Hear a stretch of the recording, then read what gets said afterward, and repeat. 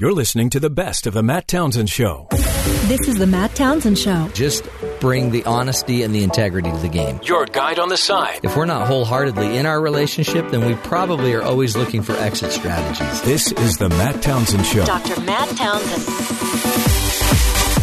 There really are a lot of things I think that we could be doing to influence our children to be maybe more tolerant, more open, less judgmental.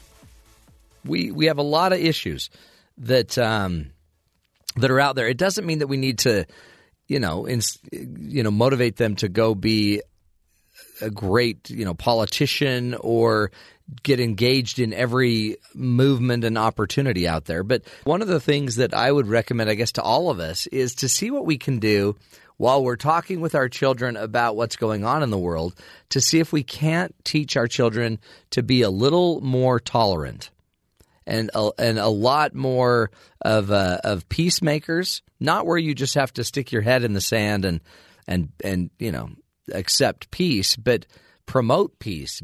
Find other ways to be more inclusive. So some tools that I would suggest that we all kind of look at to help our kids. Number one, broaden our pool of understanding. A lot of us, we talked about it in the first hour, just the simple power of our language. And having, because I'm bilingual and am fluent in Spanish, it changes your brain. It changes how I relate to people from other cultures simply because I appreciate deeply the Spanish language and that culture. It doesn't mean I understand it. It doesn't mean I get it. It doesn't mean I would just automatically be brought into the culture. But it does mean because I've studied it and lived abroad, I've been able to have a different point of view. And there are a lot of different points of view out there. Our earlier guest was talking about the fact that if we just could make sure that in Israel, that Hebrew and Arabic were both languages that were being taught, wouldn't that in and of itself improve our ability to understand each other and communicate to find real solutions? So broaden our pool of understanding. Give your children more opportunities. Seek out more opportunities of diversity in every single way. Cultural diversity, religious diversity, ethnic diversity. Gather data from other people. Give your child the opportunity to experience children with other special needs or other issues so that they can broaden their horizon. There is a reason this younger generation is much more open-minded than even the generation before it. And some of that is simply they're experiencing it more. Another idea that might help us be more tolerant and raise more tolerant kids is let's all avoid being overly simplistic, sensational, or sensitive. A lot of us oversimplify everything. We make it good or bad, right or wrong, black or white, up or down, guns or no. And the reality is, as we've talked about on the show so many times, it's much more complicated than just black or white.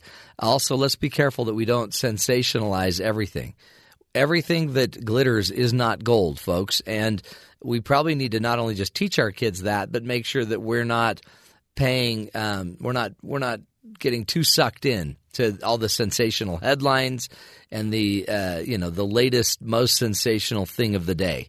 Watch out for that. Another goal is make sure that just because you're sensitive to an issue doesn't mean I have to be sensitive to it.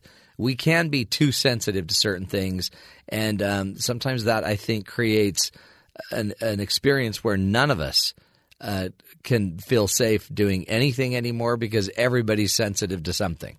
I can worry about your sensitivities. I can also make sure that I don't become so sensitive that I'm incapable of seeing the world from another frame of view.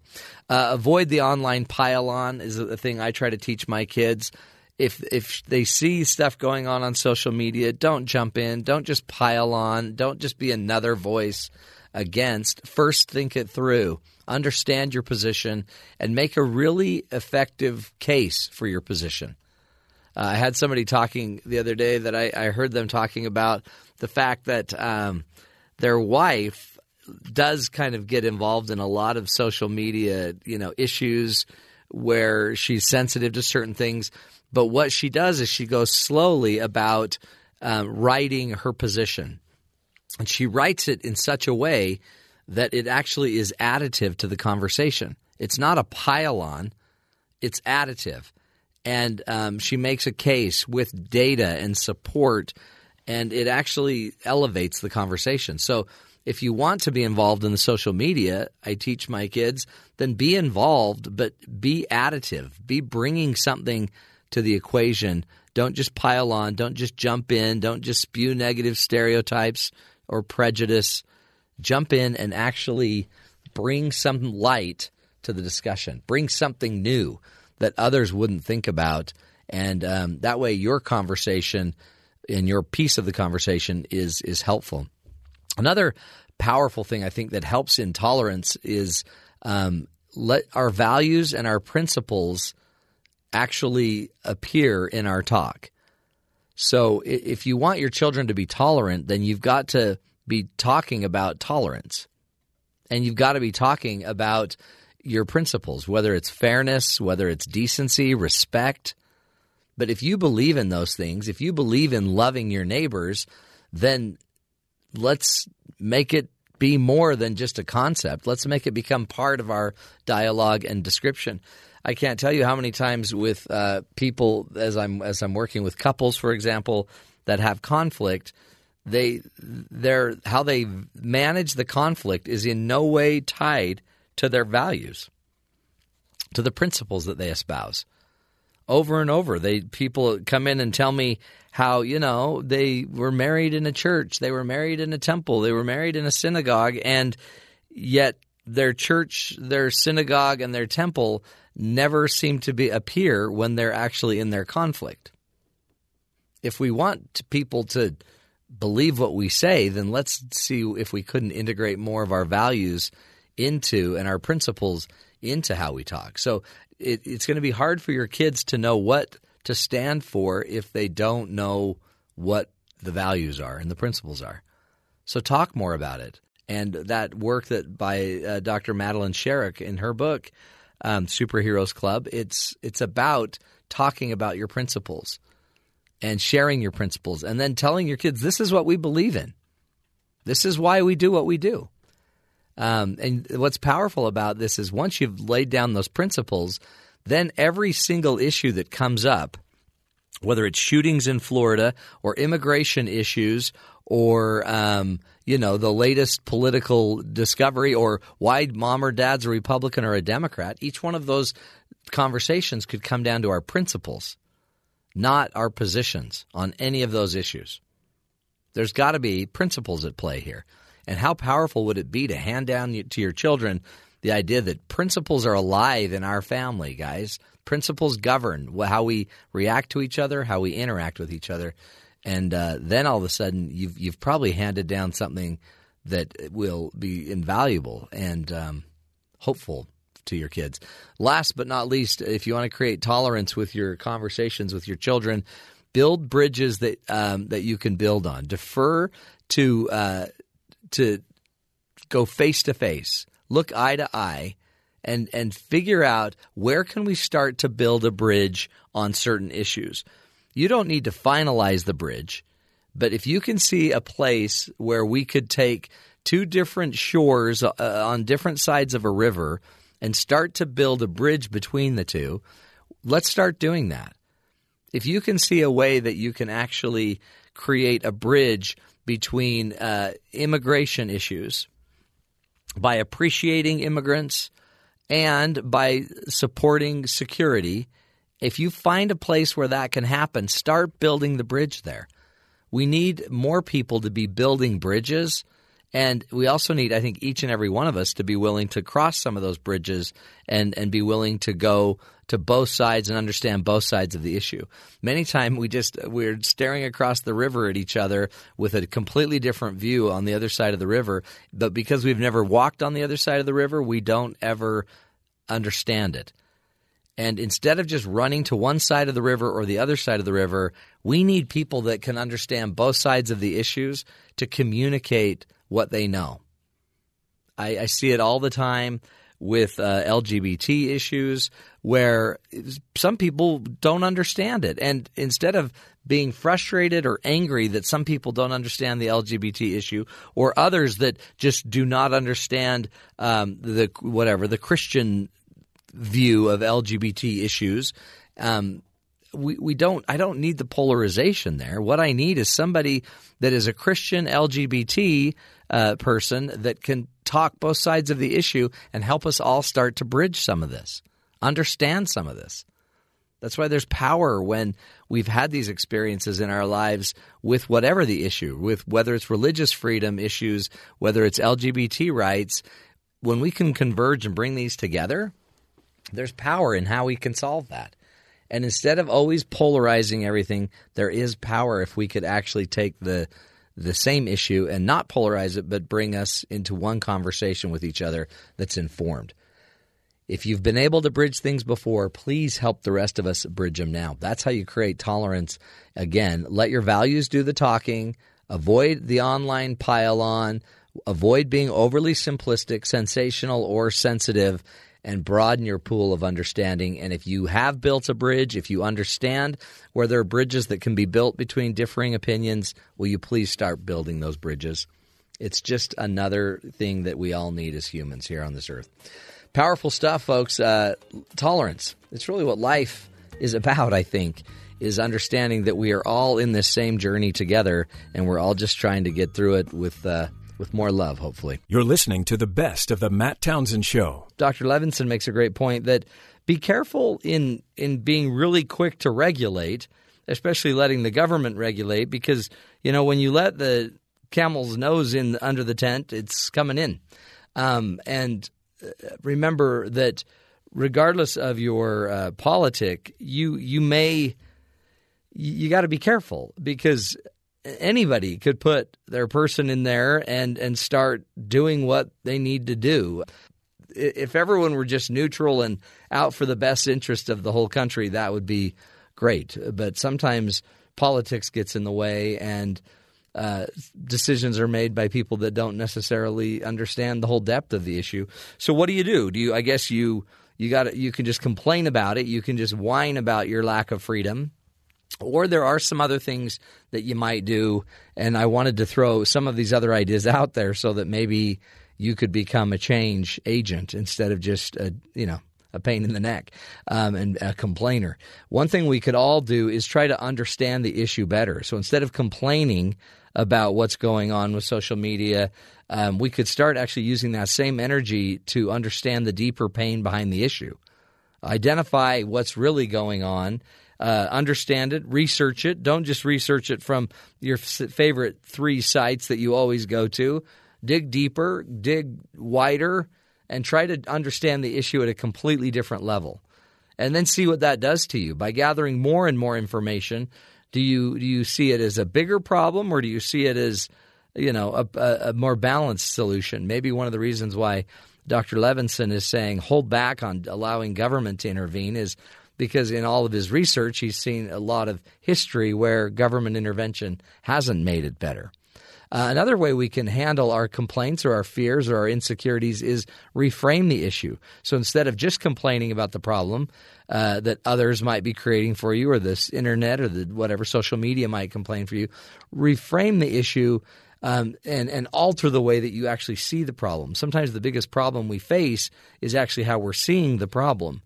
Reframe the issue as maybe not necessarily a social media issue, but reframe it as Dr. Levinson did as a First Amendment rights issue. So now you're going to allow the government to start saying who and what social media companies can exist and who can't exist. Be careful how you see it. Also, be careful how you frame it. Change it. Instead of complaining and hoping for change, you could actually start working immediately to create the change that you seek. Go start implementing the changes that you've learned about, the changes. Go fight for it. Go run for office.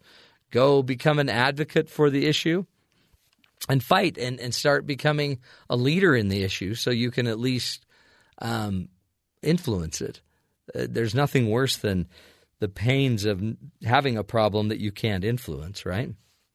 So improve your influence. Oh, well, yeah, I'm going to be able to change it. Well, no, you could. I mean, there's many examples in our world where one person made a change, decided to take on an issue, and many a Nobel Peace Prize has been won by these people.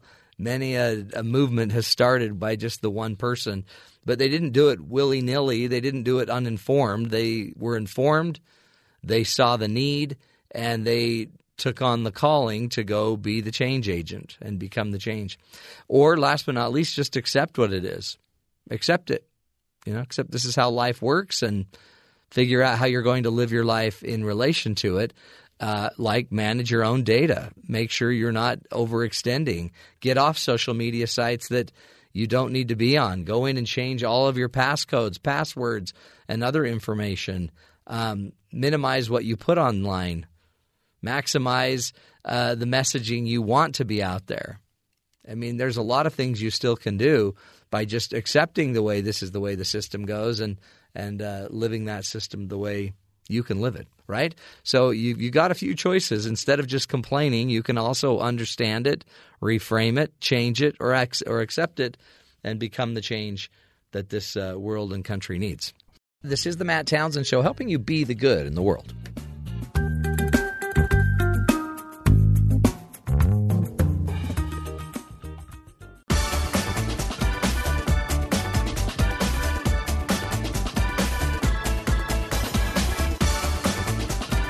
Well, whether you're surfing the web, watching TV, or even listening to the radio, you might hear sensational headlines. Capturing an audience's attention sometimes results in misinformation being spread. A recent study from the University College of London has resulted in some news outlets claiming you can blame lying on your brain. These misleading headlines has our next guest concerned. So here to set the record straight on what role the blame plays in lying is Dr. Richard Gunderman. Richard Gunderman is Chancellor's Professor of Radiology, Pediatrics, Medical Education, Philosophy, Liberal Arts, Philanthropy, and Medical Humanities at Indiana University. And we're honored to have him on the show. Dr. Gunderman, thank you so much for being with us. It's a pleasure to be with you, Matt. Talk to us. It is. All of a sudden, we'll hear a study that says your brain is responsible for your lying or your brain is responsible for your eating. And a lot of times we end up blaming the brain for a lot of problems. And it seems like we forget that there's still a human behind there. I think you're absolutely right. The more we understand about the structure and function of the brain and how it correlates to what we're thinking and feeling, the more likely we seem to be to want to shift responsibility from human persons to those 3 pounds of gray matter inside our skulls. And sometimes I think that does us and certainly would do our children and our grandchildren a disservice by creating the false presumption that we're not somehow responsible for our choices and actions. Talk about it. I mean, a lot of the argument is simply that the brain is, it's like a machine. And once the machine gets going, the machine just does what the machine's supposed to do.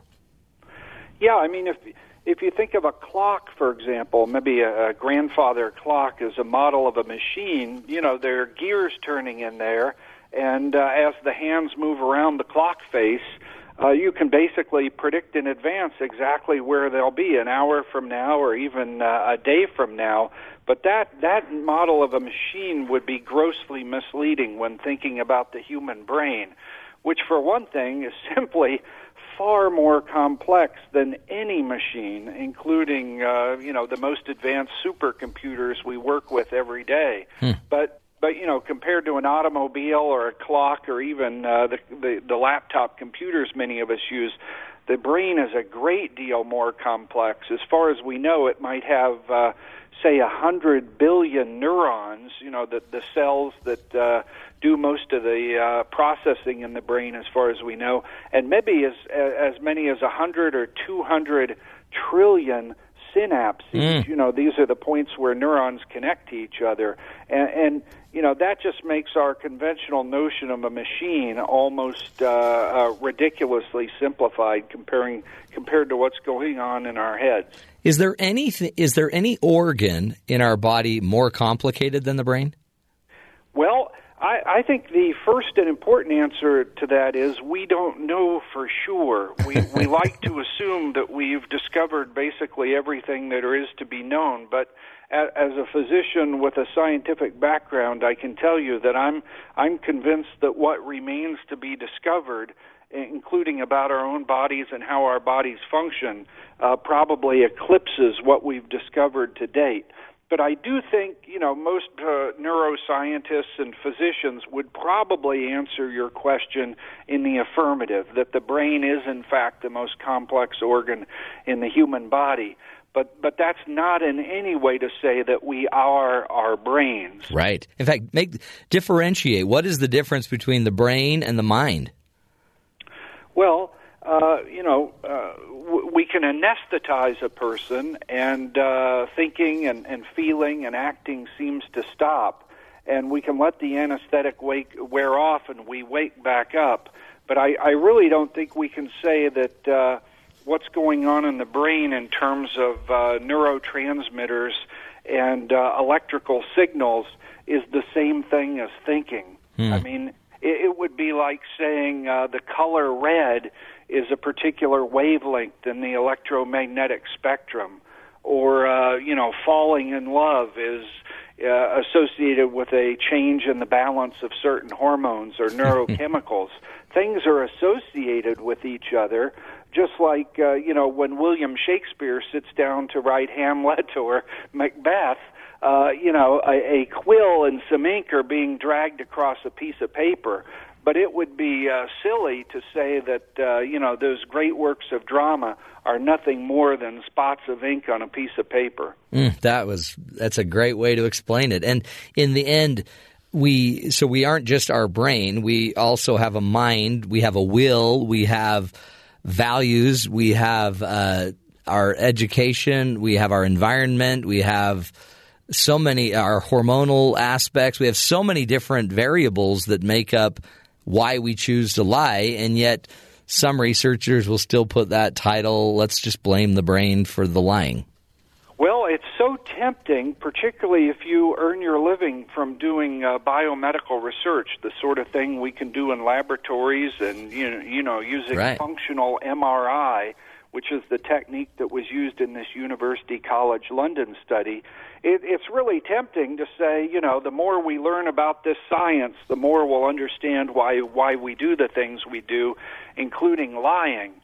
But in fact, anybody who's lied, and I assume that includes all our listeners and perhaps you and I as well, Matt. In fact, I lie all day. We know that, sometimes it's an offhand sort of thing. Sometimes it's the product of a long process of deliberation. But at some point, we are making a choice to misrepresent the truth.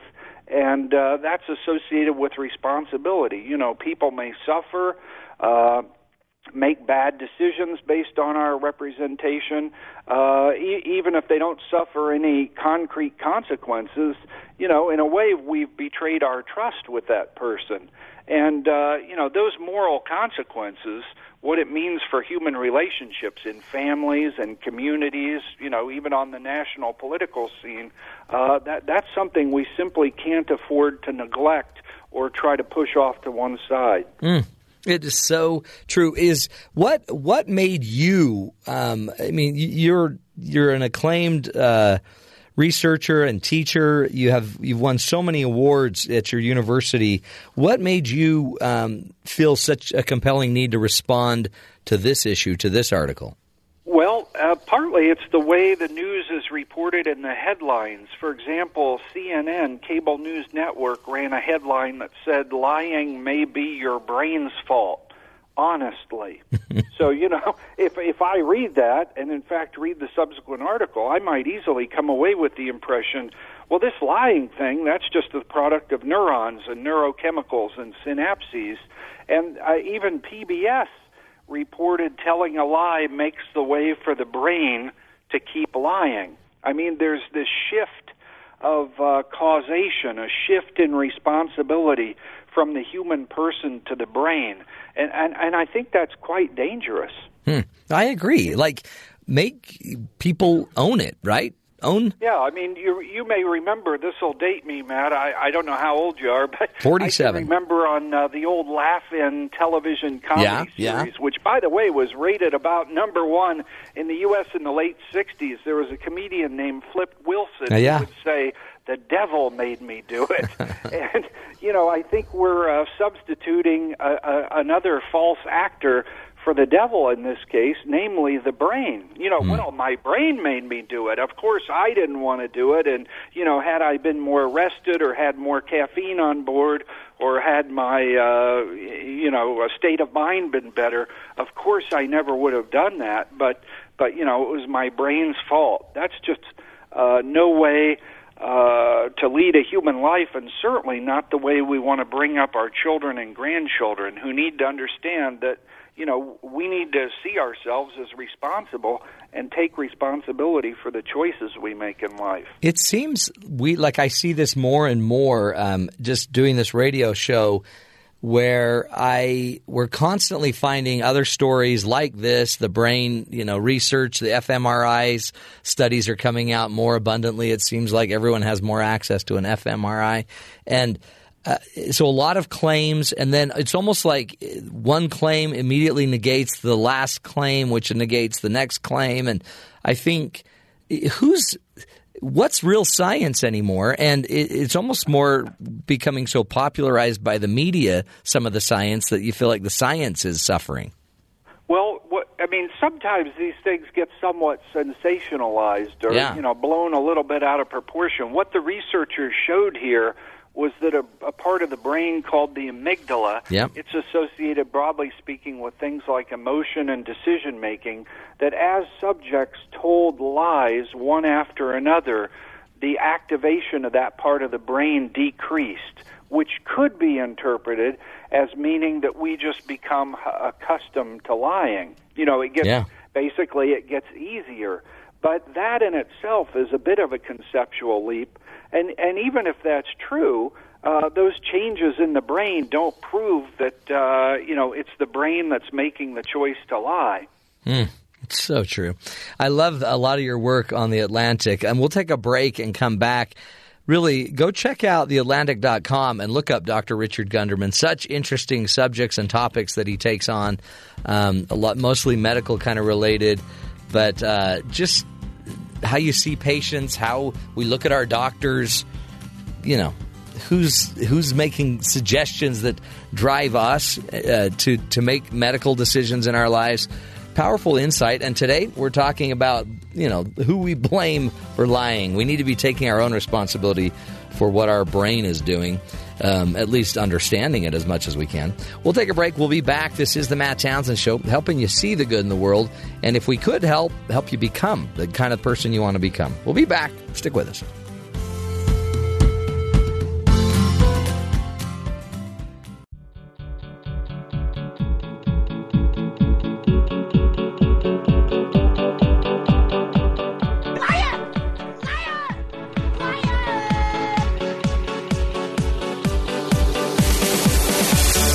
Welcome back, friends, to the Matt Townsend Show. Joining us on the phone is Dr. Richard Gunderman. He is Chancellor's Professor of Radiology at University of Indiana and is also the 9-time recipient of Indiana University Trustees Teaching Award, received the 2012 Robert Glaser Award, the highest teaching award of the Association of American Medical Colleges. He's authored nearly 500 articles, scholarly articles, and has published 8 books. The last book was titled X-Ray Vision, The Evolution of Medical Imaging and Its Human Significance. Dr. Richard Gunderman, thank you so much for being with us. It's a pleasure, Matt. What's the future of this as we kind of move into more of how they did the study of imaging now? Is we now are learning a lot about how the brain works, how the amygdala works, with X-ray, with fMRI. Talk about how looking in the brain is going to help us understand maybe the psychology, mental health issues at a different level. Well, there's no doubt that the brains of people with mental illnesses and the brains with so-called normal or healthy people differ in some respects. Sometimes different parts of the brain are larger or smaller. In other cases, they're more or less activated, which when we're talking about fMRI really just means they get more blood flow. That's what we mean by activation, which suggests that they're working harder. We know that the brains of people differ. In fact, in some respects, the brains of adults and children differ. The brains of men and women differ. The brains of middle-aged and elderly adults differ. So there's no doubt that the brain is a dynamic organ and changes over the course of a lifespan. And I would also be happy to say that as we learn things, that learning is associated with changes in the brain. But to say, that we can blame criminal activity or something like more prosaic dishonesty on the brain, all those neurons, I think that's, as I've said, dangerous because it sort of undermines the notion that we're responsible for our actions, and it's also very misleading. You and I still need to consider our course of action, what the options are that are available to us, and deliberate over what we think is best. And those decisions are something we need to be prepared to take responsibility for. Well, and it seems like just because I have more blood flow and noted through the fMRI to my amygdala, then they have to interpret what that's doing, right? I mean, it could just simply be I'm more in a fight or flight mode because I know I'm lying than it is that my amygdala is creating. Oh no, but then they saw the blood flow became less over time. I see. That's right. So the idea is that this part of the brain associated with emotion and decision making is actually less activated. That there might be less emotional response to what I'm doing as I, lie one time after another. Habitualize it. Yeah. We do not know for sure that that's what that means. It's a reasonable hypothesis, and to some degree it can be tested, but it could mean something else. Do you think there will be a day, and I have two brothers that are radiologists, and I'm always picking their brains about this. More and more we're using, these instruments to get in and see what's going on in the brain. Will there be a day that before we prescribe, for example, antidepressants or anti-anxiety meds, that we will more naturally just evaluate through imaging the brain before we do it?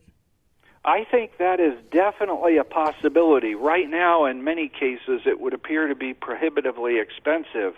But over time, it could be our tests become more sophisticated and informative, and the cost goes down. And we might determine, that, say, an antidepressant that would work well in patient A would be ineffective in patient B, or might even cause undesirable side effects in patient B, and we should try another medication. I think that's definitely a possibility in the future. Because sort of a more personalized medicine based on an understanding of the structure and function of a patient's brain. Yeah, I mean, we use imaging for a lot of diagnoses, just not mental health quite yet, it doesn't seem like. And yet... Yeah, not very much, but certainly for a brain tumor, for example, that's by and large a diagnosis that's going to be made with a CT scan or an MRI scan of a patient's brain.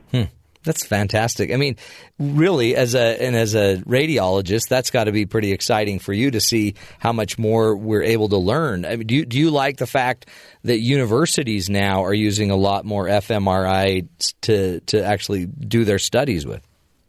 Yeah, I think it's a field that shows great promise. 100 years ago, to study the brain, we very often had to remove it from the patient or the animal. That ruined a lot of things. In life, and then slice it up and stain it and look it at under a microscope. But today we have these wonderful in vivo or in life while alive. The patient or subject is still living. We can actually watch the brain in action. So this is without a doubt a new era in our understanding of the brain. We just need to be careful that we don't get swept away by the potential of these new techniques to the point where we want to make a human being a brain and nothing more. So true. if we could see the brain scan, we would know the person. That is just dead wrong. Right. In important respects, you could look at the brain of Albert Einstein or the brain of William Shakespeare and compare it to mine, and it might be fairly hard to tell the difference. The way you really tell a difference would be to engage those people in a conversation, watch them do their thing, we quickly realize that we've got two geniuses and one dud on our hands. Not true, but isn't that's the point too? Is get to know the people, right? Understand what's in their heart. Even again, we as parents, I think we do the same thing. We just might call it a lie, but it also may be with our children. The lie was not the point. The point was they didn't feel safe. They didn't know how to communicate the truth. They didn't have the moral code tightly, entrenched in their belief system. Now, if the response to lying isn't neuroimaging, it's education. That's right. And conversation. I mean, if you're going out to dinner with somebody you think you might want to marry someday, the way to find out who they are and determine whether they're the person you want to spend the rest of your life with is by and large to talk with them. Not have them imaged. It will never suffice to just get here are the results of your potential mate's functional MRI imaging. Now make your choice. Right. It's just that's not the way it is. It's not the way it's supposed to be, is it? Plus the media. Because you do a lot of writing with The Atlantic, and you're such I think a really strict academic as well, publishing 500 plus articles. How do you inform the media to make sure that they don't twist and turn your research? It seems like that's still the responsibility, I guess, of the researcher to a point, and a responsibility of the media to make sure you're getting it right. Yeah, there's some inherent tension in that, because if you're an academic researcher, you want your research to remain funded. You want your colleagues in the field and your colleagues at your home institution to have a high level of respect for your work, and sometimes getting your research covered in the national news media helps to achieve that end. But the danger is sometimes we may misstate things or overblow things, which gets us a lot of media attention, but ultimately misleads readers, and people who hear these stories reported in broadcast media. We just need some skepticism, some critical thinking, and some good old-fashioned honesty to make sure that we don't overstate what we found. What's your next article that you're writing right now? What's coming up that you'll be releasing in The Atlantic that we all ought to be looking for? Well, the piece I'm working on right now is the idea that even though you're a dying person, you can still, in important respects, be a healthy human being. We see some patients, with terminal illnesses who are, maybe in the last months or even weeks of their life, who are just extraordinary examples of human beings who are making the time available to them as meaningful as possible. I think I've known people who, despite serious illness, seem to do a lot more living in a day than I managed to get done. And I think those are stories that we really need to share. I love that. We'll have to have you back, Richard, because you really touch on this vein of, I guess, humanity. There's this human side to all of this science, and many times we overlook it and fear it, like in the case of death. We're so caught up with their dying that we don't have the eyes to see how they're living. Boy, that is really well put, Matt. I couldn't agree more. That's powerful. Well, keep it up, Richard. Great to talk to you and get to know more of what you're doing. Again, Dr. Richard Gunderman's his name at theatlantic.com. Really a resource, I think, for all of us. So many interesting concepts. Read and then bring the issues up to the people you love. Do a little reading of Dr. Gunderman and find out where you need to, some conversations you might want to bring up. Powerful stuff. We'll take a break, helping you see the good in the world. This is the Matt Townsend Show. We'll be right back.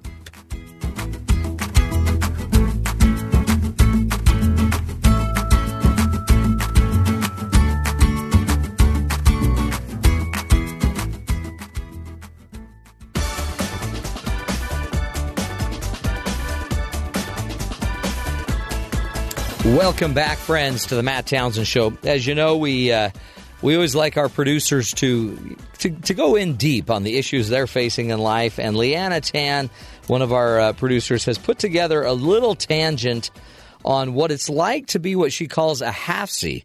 A half-C is, we'll let her explain it, but it's a challenge faced by many Americans and probably even more in the future. You know when you first meet someone and they ask, "Where are you from?" It's usually a very simple question and a very simple answer, but not in my case. Not because I'm an army brat or grew up in a bunch of different places or anything, but because sometimes I genuinely don't know what people are asking me. Are they asking my home country, my home state, hometown, where I live now? Most of the time, it's none of the above. Usually, people are asking me what ethnicity I am. Well, in case you all are wondering, I'll give away the secret. I'm half Caucasian and half Chinese. It's okay. No one else can ever tell either. But then, once I do tell people, I never hear the end of it. Being mixed races has its advantages, and I wouldn't change it for the world. But it definitely comes with its challenges, too. Let me take you a step into my life and share with you 5 struggles of being a half-Z.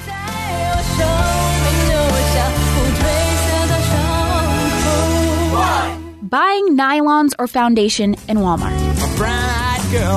You know how long it takes me to shop for that kind of stuff? I swear, Walmart is built to accommodate predominantly white people. And white people who go tanning. Those gradation skin tone palettes are missing quite a few colors.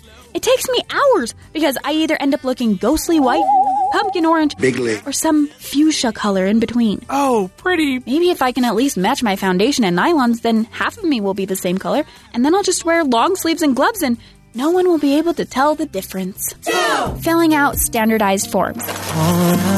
This always confused me as a child before I took a test and I had to fill out what my ethnicity was. And back then you could only fill out one bubble or it would mess up the Scantron machine thing. Back then, they would only give you like 5 choices. White, black, Asian, Hispanic, or other. That was usually the hardest question on the entire test for me. Whether I filled in the bubble for white or Asian, either way, I'd be half wrong. 3. Having people randomly speak to me in foreign languages.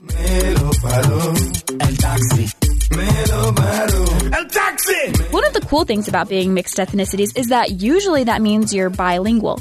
So yeah, everyone always asks me to speak Chinese to them. But sadly, the only things I know how to say are the few phrases I remember from a couple high school and college classes like, "Why are you laughing?" and "I have 7 people in my family." And then, I'll have my friends' random family members from Mexico start talking to me in Spanish, or random people at parties start talking to me in Portuguese or Arabic. I'm flattered, really. But I always seem to be in a constant state of disappointing others. 4. Taking extended family photos. In the summer, I'm too white to fit in with my suntanned American cousins, but much too dark to fit in with my porcelain-skinned Asian side of the family. Whether it's our jet black hair or our cheesy American grins, no matter where you position us, you can always pick out my siblings and I in a family photo at first glance. 5. Stereotypes from all angles. Just trying to live my life like any other person when a label gets thrown my way. I'm black, y'all, and I'm black, y'all. I think it's a common thing for a person to get a good score on a test or to like fashion or to cut their hair short, but when I do it, it must be because I'm Asian. We are Siamese, if you please. Being a half-Z can feel like you fit in a little bit everywhere, but fully fit in nowhere at the same time. All by myself anymore.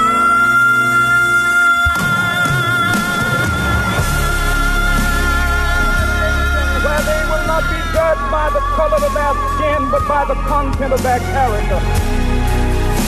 Maybe it's because most of the time my face looks an off pink color while my legs look a burnt orange. Oh, pretty. So no one can ever really tell where I'm from. All you halvesies out there living a life in limbo, I empathize. And everyone else out there, in my opinion, you don't have to be scared about just asking someone, what ethnicity are you? And remember, people are more complex than a skin tone palette or a Scantron sheet may lead on. So, let's lift the labels and see people for their whole selves, even if that means seeing them as halvesies. I'm only human, a flesh and blood. Well, I'm Leanna Tam, and that's my little tangent.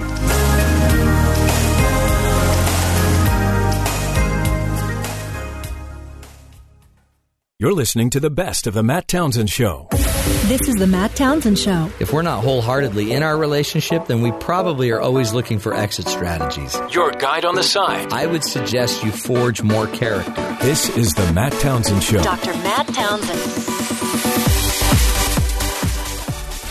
Terry's been doing some research about parents that apparently have a little cheating problem. So the Wall Street Journal has this article. It's entitled, Why Do Parents Cheat at Family Board Games? Now, I didn't know this was a big thing. Well, so there's this effort to distract your child from the technology. Yeah. Get them away from the phones and the Yeah. tablets, computers. And so parents have been purchasing board games. They Right. figure we'll teach them some strategy. They can play some games. It's fun. gonna It's be more lots of fun, interactive. right. There's been a 27% growth in board game sales from 2015. Last year, it hit $2.9 billion, according to the whatever marketing group is focused on board games. Far outpacing sales growth for all toys. Yeah. Right. So a big focus Wow. on them. And if you go look, there's all kinds of board games. Yeah, oh, yeah. Varieties everywhere online. There's all kinds of companies that try to make unique games and for all age groups. But it says here, it says the downside to the old-fashioned family time is the tedium of some of these board games that your 5- and 6-year-old are at their level to play. Right. Like a Candyland, Yeah. Shoots of Ladders, those Nightmare. kind of games. It says your kid almost gets to the end, and then they draw that card that sends them all the way back down to the start, says Ryan O'Connor of Deerfield, New Hampshire. He's a father of 5- and 6-year-old daughters. He goes, I've got things to do, like, make them dinner. I've got to go. Yeah, people to see. He goes, that's why parents are palming cards, strategically adding pieces when their children aren't looking, and sometimes outright lying. Sure. Not without irony, some parents have used technology to make games go faster. Data analyst Ethan Markowitz employed statistical analysis to figure out a more efficient way of hastening Shoots and Ladders. Finding the end of that game. I don't like that game myself. After one too many mind-numbing games, he goes, just like a senior citizen at the bingo parlor, my son is hooked. It's like an all-you-can-eat salad bar. He wrote this on his own blog detailing his finding is all we do is spin, move until my son performs his victory dance, or if I'm unlucky enough to actually win the game, he demands a rematch. Right, because he can't stand to lose. No, right. So he's a data analyst. So he went and looked at Shoots and Ladders. There are 9 ladders and 10 shoots, which means a bias towards losing. Because the shoots send you back down to the bottom of the board, right? So he programmed a simulation of 10,000 two-player games, which showed the dreariness could last as many as 146 turns. His solution was to tape a new ladder to the board between space 47 and 72. Oh, he invented a ladder. Yeah, that lowered the longest game to only 110 moves. Wow. Right? Geez.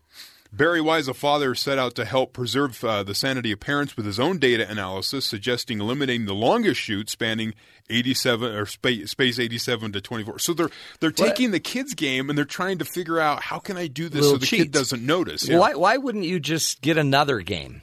Okay, so Candyland. Okay, yeah. The guy, the one of the two men we just talked about, recommend Candyland with its 3.4% chance of running longer than 75 moves. Okay, right? How about Legos? He goes, also, you have to eliminate the rule of sending pieces backwards in Candyland. Yeah. It's such demoralizing to the parent when you're like, don't go back to the gummy drop road or whatever it's called. So Jennifer Hogan-Jones of Wichita, Kansas, again, more parents cheating. Yeah. She argued on board games. She has a blog apparently about board games, but she says purposeful losing for your child. Right. She says that children like her daughter need to learn how to handle disappointment. The plan is to prepare her for losing in life so in 15 years she won't throw a hissy fit and slam the door when she loses out on something at the office. That's a good point. So she's like, we're helping enabling our these children. kids, yeah. Bored parents are using a wide variety of tactics to bring their family games like Monopoly and Uno to a close as quick as possible, including palming cards, adding pieces when the kids aren't looking. They talk about how like the 5 and 6 year olds it's kind of set up because as they're holding their cards in a card game, they tend to look away and get distracted and tip their cards, and so the parents can look and see what if it's Uno, you can see the color and you can like manipulate it so that you win. Just to end it, because you got things to do, and then you served your time. Right. You played with your kids. But I mean, I guess are we missing the point? It seems like we're missing the point. Yes. Or maybe what you could do is you could just say we'll go for a time limit. You could just set a timer, and we have 40 minutes for game time, and that might be a quarter of a Chutes and Ladder game. Right. Because, they run easily into the 3 hours. Now, what we do is we'll set a time limit, and then we'll also point out you can't get mad, you can't pout. Mm-hmm. This is the time we have to play. Because he's like all on board till you hit that time, and he's like, no, we can't stop. He goes, no, that's that. You know what else you do is you give your kid a Benadryl, then you play the board game. Drug your children. It's another way to do it. This is the coach's approach here today. Yeah. Also, they talk about here that Hasbro created a new Monopoly version that encouraged cheating, only in this case to win, right? So that's the whole point is you figure you're going to win. So prompted by the late 2017 survey of customers, Hasbro plans to create a cheaters version. It's out on the market right now, I believe. About half of the respondents admitted to duplicity while playing the real estate game. He goes, we were quite surprised it was that high, that there's that many people cheating. Half of the people are cheating. Some marketing executives from Hasbro. The new edition will reward players who can, say, move a rival's piece without notice or collect rent of an opponent's property. Yeah. Like when you tell someone, oh, I own that, and they just give you rent, you're like, all right, and you get bonus points for cheating. Take that. Wow. Yeah. A cheater's version. It seems like we're maybe missing the point of all of this. It used to be that you had nothing else to do, so you would play these games, and they were just fun forever because you could talk and relate. Now it's like we play them because we feel like we should, but we're really trying to just get through it so we can get to what we really want to do. But Netflix. As a parent who has been stuck in the never-ending cycle of Chutes and Ladders, or in Candyland where you get towards the end and you have like 5 or 6 spaces left, right. And so you can truly only move if you get that color. Yeah, you draw that from the card. But then when you draw the mushroom, I keep calling them mushrooms, but the gummy bear or gummy drop, and you have to drop like 40 spaces back, the game never ends. It is, and it's like, come on, let's just end this. Let's do something fast. That's why tic-tac-toe is good because there's an end. It just seems like the games are set up to never end. Connect 4. Mm-hmm. That's a great game because that goes fast, right? And you can lose really easily on that game. You just keep not seeing the big mistakes. Wow. Okay, parents, what are we doing to our kids, for heaven's sakes? Maybe we ought to just find the joy in just being there, set some rules, set some time limits, and then I guess cheat. It's just what you got to do sometimes. You're listening to the best of the Matt Townsend Show. What a difficult job. Can you imagine being the CEO of your company? Now, some of you would be like, oh, yeah, I would kill it. But it's got to be a really difficult thing to make sure everyone's happy, everyone's got an opinion, everybody, thinks they could lead the company better, and then your job is to actually get it done and meet with the board. But you make so much money. It's interesting when Jim talked about the fact that the market is what pays these CEOs, and you're paid, he said, what you're worth. But what he means by that is if I can go get millions of listeners to listen to a radio show, then and they're doing it because they want to listen to me, then we can afford to pay me more. I'm not like making an argument here for myself, by the way.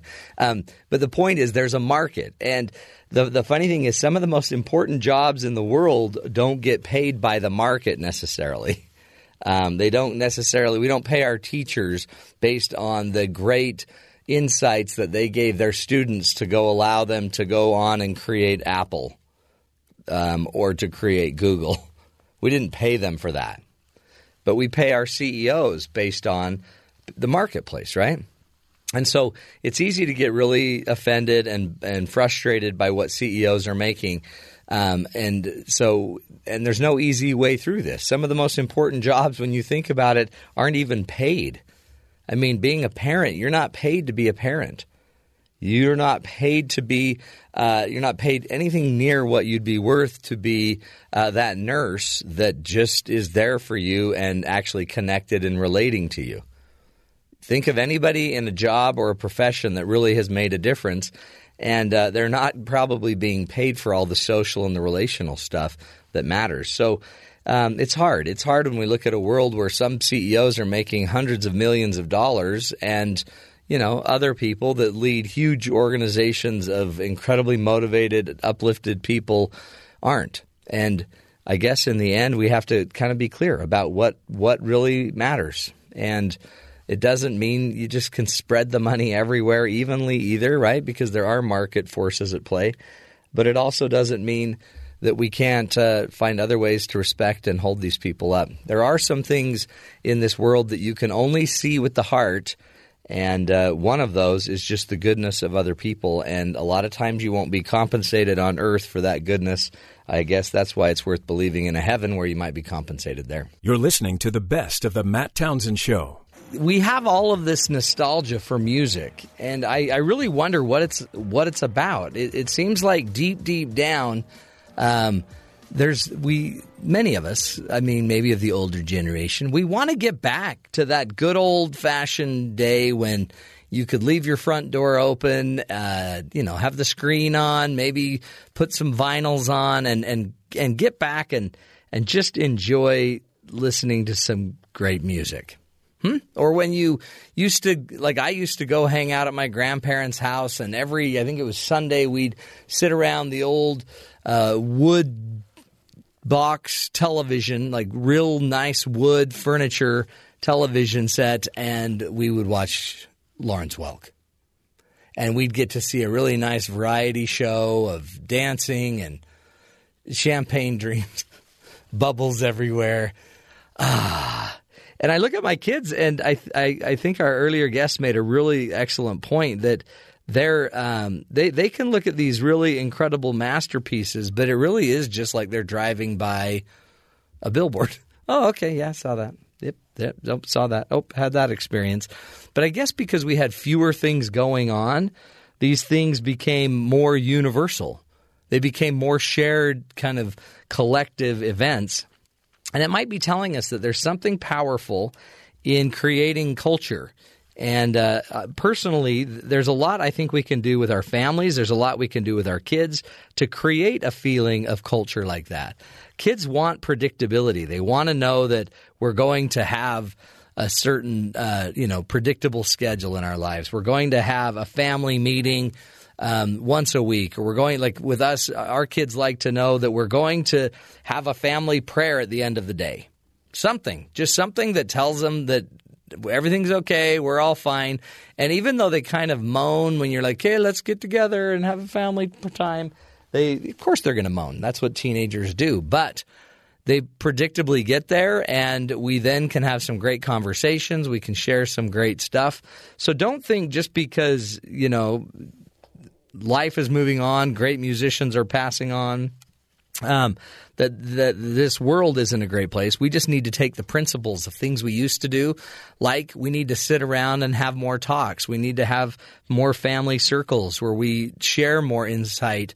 We need to ask them to turn the intervening technology off so that they can actually be present and start experiencing certain things, and slowly but surely drip more and more opportunity, more culture, more connection into their lives. Family dinner is a great place to do that as well. So the research bears out that when you're having events like that, you're going to create stronger families, stronger kids, and that's the goal for all of us. This is the Matt Townsend Show.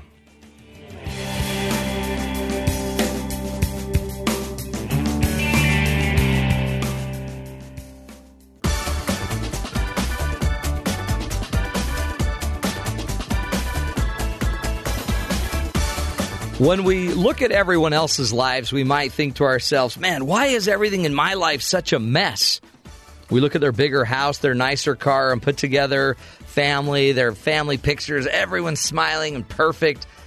And then we put ourselves down for not being more like them. Their life looks so good, but hidden beneath the glossy exterior are probably credit card bills, student loans, car payments, an out-of-control mortgage. Everything doesn't always seem as it appears. Are we really living the lives we want? Or are we chasing someone else's dream just to keep up appearances on social media, at church, and in our community? Joining us is Rachel Cruz, author of the book Love Your Life, Not Theirs. She's here today to teach us about how to manage our dreams, our goals, and our finances in a way that might actually bring us some peace of mind. Rachel Cruz, thank you so much for being with us today. Absolutely. Well, thanks for having me on. I appreciate it. You bet. We love your dad as well on the show. I always suggest to people that they go listen to Dave Ramsey. It's got to be an interesting thing growing up in Dave Ramsey household, because there's got to be a lot of pressure on you to maybe struggle or have to go figure out how to love your life, not theirs. Yes, well, it's funny. I think people assume growing up as Dave Ramsey's kid that we had, like, mutual funds parties and, like, budget camps. And credit card cutting parties, yeah. Yeah, where everything is, like, money-focused. And thankfully that's not the case. And Mom and Dad really did a good job balancing, this idea of teaching us how money works, but letting us really figure it out and make our own mistakes, really under their roof growing up. And so for that, I really am thankful. But, yeah, that does not mean I'm immune to money mistakes or the struggle of comparisons. And, right. The topic of my whole new book is all about, figuring out, okay, how do you love your life and not everyone else's? And it's something that I struggle with for sure. And so I think it's something a lot of people can relate to, though. Yeah, and you've written 2 books. This is your second book, Love Your Life, Not Theirs. And then your other book was Smart Money, Smart Kids. It seems like comparison, it's always there, and whether it's around money, but it seems like on social media and the impact of social media, it's so much more prevalent. Yeah, you're exactly right. I mean, keeping up with the Joneses 10 years ago, you actually had to see the Joneses in person to do that. You had to see them at church or they're your neighbors, where today we carry them around in our back pockets on our phones. And it can be very dangerous because what you put on social media most of the time is your best foot forward, right? It ends up being everyone's highlight reel. It's the vacations, the new cars, the great house, the going out to dinner, that kind of thing. And so when you start comparing your life to that, you're really comparing your life to make-believe, because not everyone's life is that perfect 24/7. And like you said kind of in the intro, it's true that you don't know what's behind that. You don't know the credit card bills that are following that vacation, or you don't know the second mortgage that was taken out on the house to redo that kitchen. I mean, you just don't know people's situations, and so you have to stop comparing yourself to make believe. It seems like that as part of the premise of your book, Love Your Life, Not Theirs, you really have to know what your life is about. Absolutely. And many of us don't spend that time to figure that out. That's right. And that's part of the, the journey of this is when I talk about money, and the book is heavily focused on money, but money is never just about money. It ends up being about your goals in life, your dreams, your fears, what you value. And the beautiful thing about life is you get to decide that. You get to decide, hey, what is our family value? What do we want to do with our lives? And you let money be a tool in order to get you there. But, yeah, you're exactly right, where you have to figure out, where are you going? What are your goals in life? What do you want to be doing? And, again, letting money assist you in that. How do we stop it? How do you stop the comparing and the comparison? Oh gosh, it's an uphill battle for sure, and it is difficult. But for me, one thing, as I look at this, the comparison issue really is a heart issue. And when you look at comparison, it not only steals your joy, but it does end up stealing your paycheck, because you do spend money that you may or may not have to try to keep up a lifestyle that you think everyone else is living and you're missing out on. And so it can be dangerous to our checking accounts, but also to our heart. And so really figuring out, okay, how do we really quit the comparisons? And for me, honestly, one word has helped me with this, and that's the word gratitude. Being grateful for what you have, because in a heart that's filled with gratitude, there is no room for discontentment and comparisons. And so really focusing on that and laying that as a really strong foundation in your life, because out of gratitude really does come contentment, which is the heart issue of this, but it really is important to build that solid foundation so you can build other good money habits upon that. Talk about, because you have a daughter, right? You have a dog. Yes. You have a husband. I mean, in reality, it's if I can love my life, what that means is I love my spouse more, my child more, my dog more. I mean, this is about really being happy. It is, and it is all about, figuring out, okay, this is the life that I have, and learning to be grateful for that. And no, not everything's perfect. Marriage isn't always perfect. Raising kids isn't always perfect. But really, being content in the present and where you are, and look up and say, okay, the job I have, the relationship I'm in, my pets, even, your kids, whatever it is in your life, to look and be like, I'm grateful for these things, and really learn to be content in it. And contentment is not apathy or laziness. You can still be working hard and driving towards something and be content. But contentment really is a state of your heart where you're at peace and you really are thankful for what you have right now in the present. And that is so key, because people that are content, I believe, live more joyous lives. They have better quality relationships. I mean, so much comes out of this part of our lives of contentment. So it is a key part of not only winning with money, but I think winning with life. So true. I mean, again, why would I ever be blessed with more if I'm not happy with what I've been given? Absolutely. That's exactly right. I guess that's it, though. We think we create it, and many times, and we overlook the fact that a lot of this is just blessing. It's just good blessings. It is. And being able to manage those well. Right. Because if you can't manage the little, you're not going to be able to manage a lot. And part of my hope and prayer for people is that they do win with money, and not just for the sake of just gaining a bunch of wealth, but to be able to help others and that outpouring within your community and your family. And so it's going to be hard to manage money well when you can't do it with, say, you have a little bit of money right now. If you're not managing that well, then you're not going to be able to manage a lot well either. And so really focusing on managing what you have in the present and doing that at the best of your ability. Give us some of your rules. I know you have 7 money habits for living the life we want. What are some of those habits? One of them is steering clear of debt, which a lot of people cringe when I say this, but it is a reality that my friend Chris Hogan says that debt is a thief. It not only steals your income from you, but it steals your peace of mind. It steals your sleep at night. And so what ends up happening is not only, does it steal your paycheck, but gosh, so much around you that the stress and the worry are really heightened when debt is in the picture and you owe someone something. And so I'm a big believer in living within your means. And having that ability to say no to things in the present when you don't have the money, but to save up and to still have that as a goal and to get it later 100%, but not depending on the credit card or the car loan to get you through life, because mathematically speaking, I mean, it steals your income from you, and it's hard to build wealth when debt is a part of your life. Is there some debt that you're okay with, some debt that actually pays off? A mortgage is the one type of debt I'm okay with. I won't yell at you for. Good. But there are some perimeters around it. I mean, I like a 15-year fixed-rate mortgage. Make sure your monthly payment is no more than 25% of your take-home pay. I mean, I do have some guidelines in place for that. But everything else, from a car loan, credit cards, even student loans, I'm 100% against, which is very radical, I know.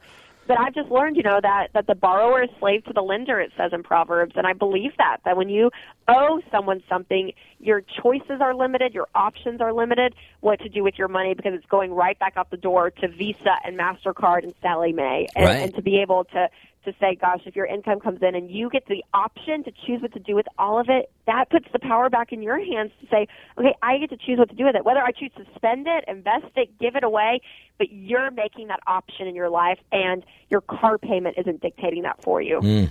Oh, it's so hard, isn't it? Because people want the car, they want the home, and I've even seen it with my kids. They want things that they don't even know how to earn. And it's like, first let's learn to earn, then let's learn to save, then you can have the things. But it's almost, we put it in reverse order. Yeah, and that's an important lesson for parents to hear, because I think you're exactly right. Really starting to teach your kids the value of $1, which is kind of an old school principle, but gosh, all they see you is swiping that magic card that, somehow gets you whatever you want is what they're seeing. And to be able to say, no, like, we have to work for this and let them work and earn some money around the house and things. Because once they earn money, they give it differently, they save it differently, they spend it differently, and letting them go through that emotions. I mean, what a gift to give your 6, 7, 8-year-old, 13-year-old while they're under your roof, that they're able to implement these principles, so when they go off on their own, they know what they're doing. And so, yeah, I think you're exactly right. There's a generation that I hope is not forgotten in this, and that parents really will step in and teach their kids this. It's great advice. Because, yeah, and as a parent, you know, with you winning with money and creating good money habits, my prayer is that you do have a legacy to pass on to your kids, and you want them to not become the next reality TV star, right? And blow it all, but to really handle it well and continue to change your family tree. Oh, it's such good advice. Let's take a break with you, Rachel. We'll be back. I know we got to get you out by 7:45, so we'll take a break, come back, get some more money habits from Rachel Cruz and her book, Love Your Life, Not Theirs, 7 Money Habits for Living the Life You Want. Powerful learning, folks. Money, it's a major source of identity, but it also should be something that we're in control of, not chasing the rest of our lives. Stick with us. We'll be back.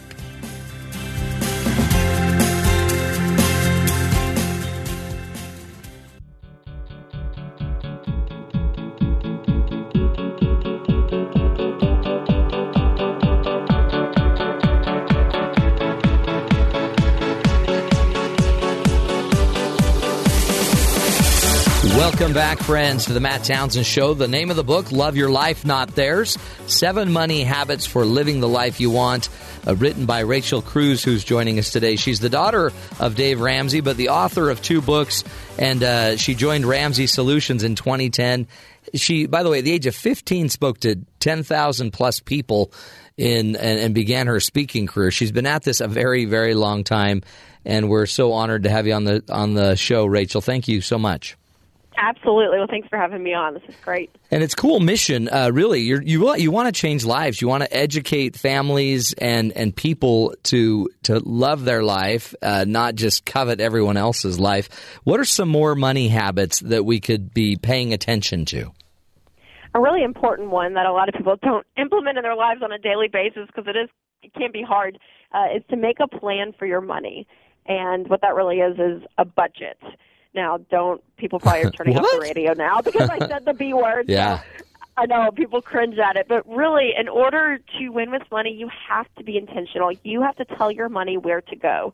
And so that's a budget, is really planning out, where is my money going to go? And I recommend people doing a monthly budget before the month begins. So looking ahead and saying, for December, for instance, which can be a little tricky because of Christmas and all that, but looking ahead and say, okay, this is what we're going to make in December, and here is everything that we're going to spend money on in December, and giving every dollar a name, and really being focused and intentional about this, because it's so easy for people to go through their life, and look up. Even now, you could look back on the last year or two of your life and be like, okay, I made X amount of money. Right. Where is it? Where did it all go?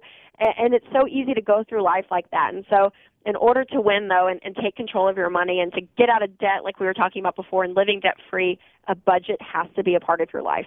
And budget in marriage is, in my world, that is the number one fight, right? So it's because it becomes a lot about power, control. We make accusations. How do we sit down and form that budget if we've never done it before? Well, as a couple, and you know this well, but the idea that opposites attract, and this is going to be true with your money. So one of you is probably a spender, one of you is probably a saver, one of you probably is going to enjoy doing a budget and you feel in control and good. The other one is probably the free spirit that's like, oh, I don't want to do a budget. And my husband and I are that exact way. I'm actually the free spirit, which is funny that I talk about money on a daily basis, but I am naturally a spender and not good at details, and he's the saver and more, militant about what we have. And so, yeah, you're exactly right, it can be very tensioned in those meetings. But it's amazing, though, I found with couples, when you sit down and do a budget together and you're respectful and you say, okay, here's the money we have, where do we want it to go? And you get to a point where you both agree, you both have a say in this, and I don't care who makes the money and who doesn't. I mean, really saying we're equal partners in here, and we're going to decide as a family this is where our money's going. And doing that, and at the end of that budget meeting, shaking hands and saying, this is our contract for the month. Neither one of us are going to break it. This is what we're going to stick to. Now, throughout the month, you can change it if you need to, if both spouses agree, but it's amazing when you agree on your money as a couple. The unity that's created is undeniable. I mean, because again, money's never just about money. You know, you're agreeing on your goals and your fears and your dreams. And so being one as a couple and doing that. I find a lot of people, they have the money fights and the arguments when there's not a budget in place because someone overspends, or, you know, you look at the bank account and it's like, oh my gosh, you know, when did you go here? And it's like, well, I didn't want to tell you because I didn't want you to be mad. You know, it's things end up really escalating quickly. But when you can agree both on this is the plan, this is where our money's going, your money fights and money arguments, they really do lower. And Matt, I mean, again, you probably know all of this. You're an expert in these things. But just the power of looking at the statistics across America, that one of the leading causes of divorce in America today is money fights and money problems. So this is crucial for couples. And it doesn't have to be destructive, like you're saying. It could become, I mean, at first it's scary, but once you've done it 2, 3, 4 times and you're unifying, like you're saying, you become one. You finally have a shared goal and a shared mission. I mean, and over time you could afford a vacation. Hey, and you could actually go celebrate. So, I mean, it can be very positive. It can, and I think that you bring up a great point that it is a very vulnerable process if you've never done it because, you know, showing what you spend and why you spend it, I mean, it can be very vulnerable. And so pushing through that awkwardness and those hard conversations, push through, keep going, because after, you know, about 3 months of doing the budget, it's amazing how quick these budget meetings become because it's become a habit in your life, but you can't imagine living without it. And I'm saying that as a spender and a free spirit, so I know the feeling of not wanting to be on one, but I've really learned that a budget doesn't limit your freedom. A budget gives you freedom.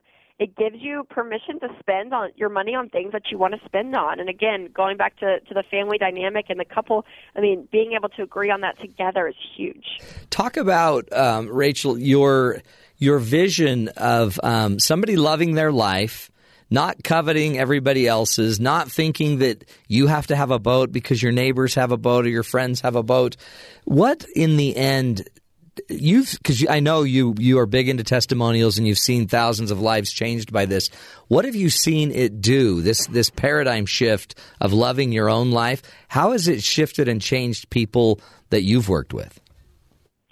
For me, as I talk to these couples that have gone on this journey and they've really, you know, been focused on it, it's amazing how the comparison trap, I think, is somewhat lifted. I think we'll always kind of battle it because of social media and that kind of thing. But as I talk to them, they suddenly are less concerned about what everyone else is doing. And when you start winning with money, it's amazing that you really kind of stop caring what people think because you make different decisions. And when it's your money that you're spending, you know, it sometimes you say, okay, maybe we don't want the new car because this $30,000 in the bank is kind of nice. Let's maybe go on 2 vacations instead. You know, you get to pick and choose those things. And so there gets to a point where when you're going into debt, you know, you're living so beyond your means that not only the stress and the worry is escalated, but you're really trying to keep up with a life, and it becomes exhausting for everyone in the situation. And so I see a lot of freedom, a lot of just, you know, being able to breathe again instead of carrying around the burden of debt. And so I think that's a huge testimony to people that not only do their relationships thrive, but I think their life in general, it feels like a breath of fresh air and instead of a weight that they're carrying around. Love it. We've got about 1 minute to get you out, and then so I wanted to know the one thing, Rachel. What is the one thing, if you only could tell everybody to go do one thing today, what is the one thing that would most impact our ability to love our lives and not everyone else's? On the money side, I would say the budget. If you could do one thing right now, sit down and do a budget. We have an app called EveryDollar, and it's free. So download that. That'll kind of help kickstart you on how to do your first budget. And I would say that first and foremost, money-wise. And then number 2, if you're struggling with the comparison and the heart issues, start a gratitude list. This is something I do every morning. I just type down 2 things I'm grateful for. And let that be a habit in your life and start really focusing on the things in your life that you are thankful for because I think that contentment will come out of that. So practically speaking, the budget, but when it comes to your heart, start a gratitude list and write down 2 things every day that you're grateful for. Beautiful stuff. Rachel Cruz, thank you so much. Keep up the great work. Amazing mission that she's on. Go to rachelcruz.com. You can find all of her stuff on YouTube. Check her out on Facebook as well. And go look for the book, Love Your Life, Not Theirs, 7 Money Habits for Living the Life You Want. It can be there, folks. It can be there for all of us. And sometimes it just takes a little bit of discipline. Rachel Cruz is her name. We'll take a break. This is the Matt Townsend Show, helping you see the good in the world.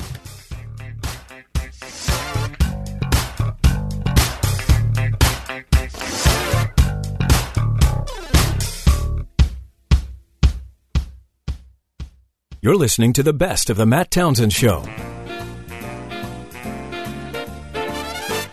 Welcome back, friends. This music means Heather Ann Johnson's joining us. Hadge, we call her.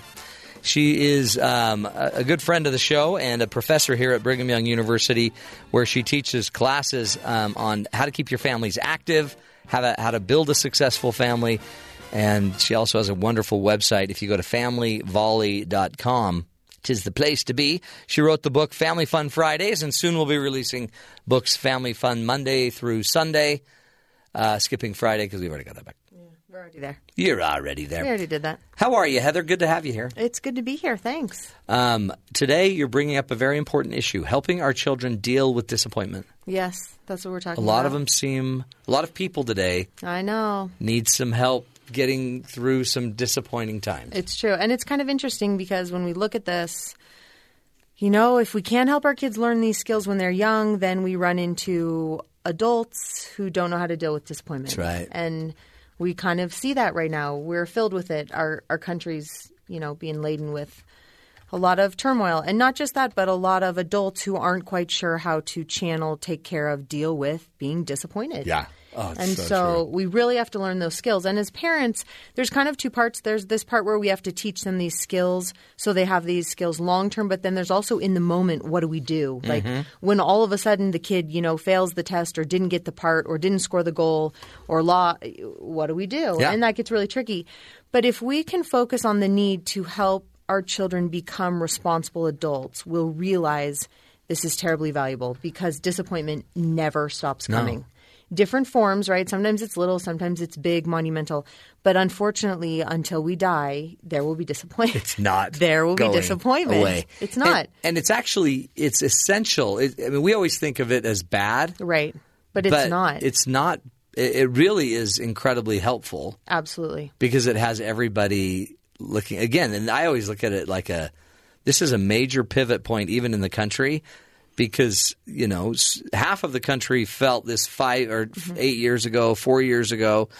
The other half is now feeling it today. Right. And if we could just learn, we could change. We could change this whole thing so we don't have to always hate the opposition. Absolutely. And learn to deal with it. The stress and the turmoil that it brings us when we're unable to handle disappointment really has long-term effects, right? That just continues to funnel into other areas of our lives. So we're going to start with our kids. We're going to start when they're very young. You know, kids taking temper tantrums in the store, they're disappointed. They wanted the candy, they didn't get it, and so they act out, right? It's unfortunately very similar to how adults sometimes act out. And so we want to start very young by teaching them these things, recognizing that the benefits of disappointment and learning to deal with it are huge. Our ability to compromise, our ability to work with others, our ability to develop those coping and social skills that we need. This is really important. Did you ever wake up Christmas morning and you didn't have what you wanted and you were disappointed? Sure.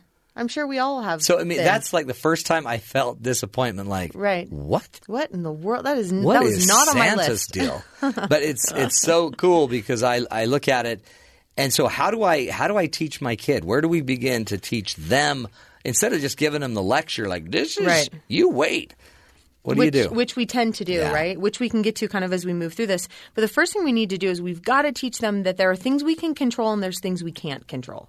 There are some things that are out of our power. They just are.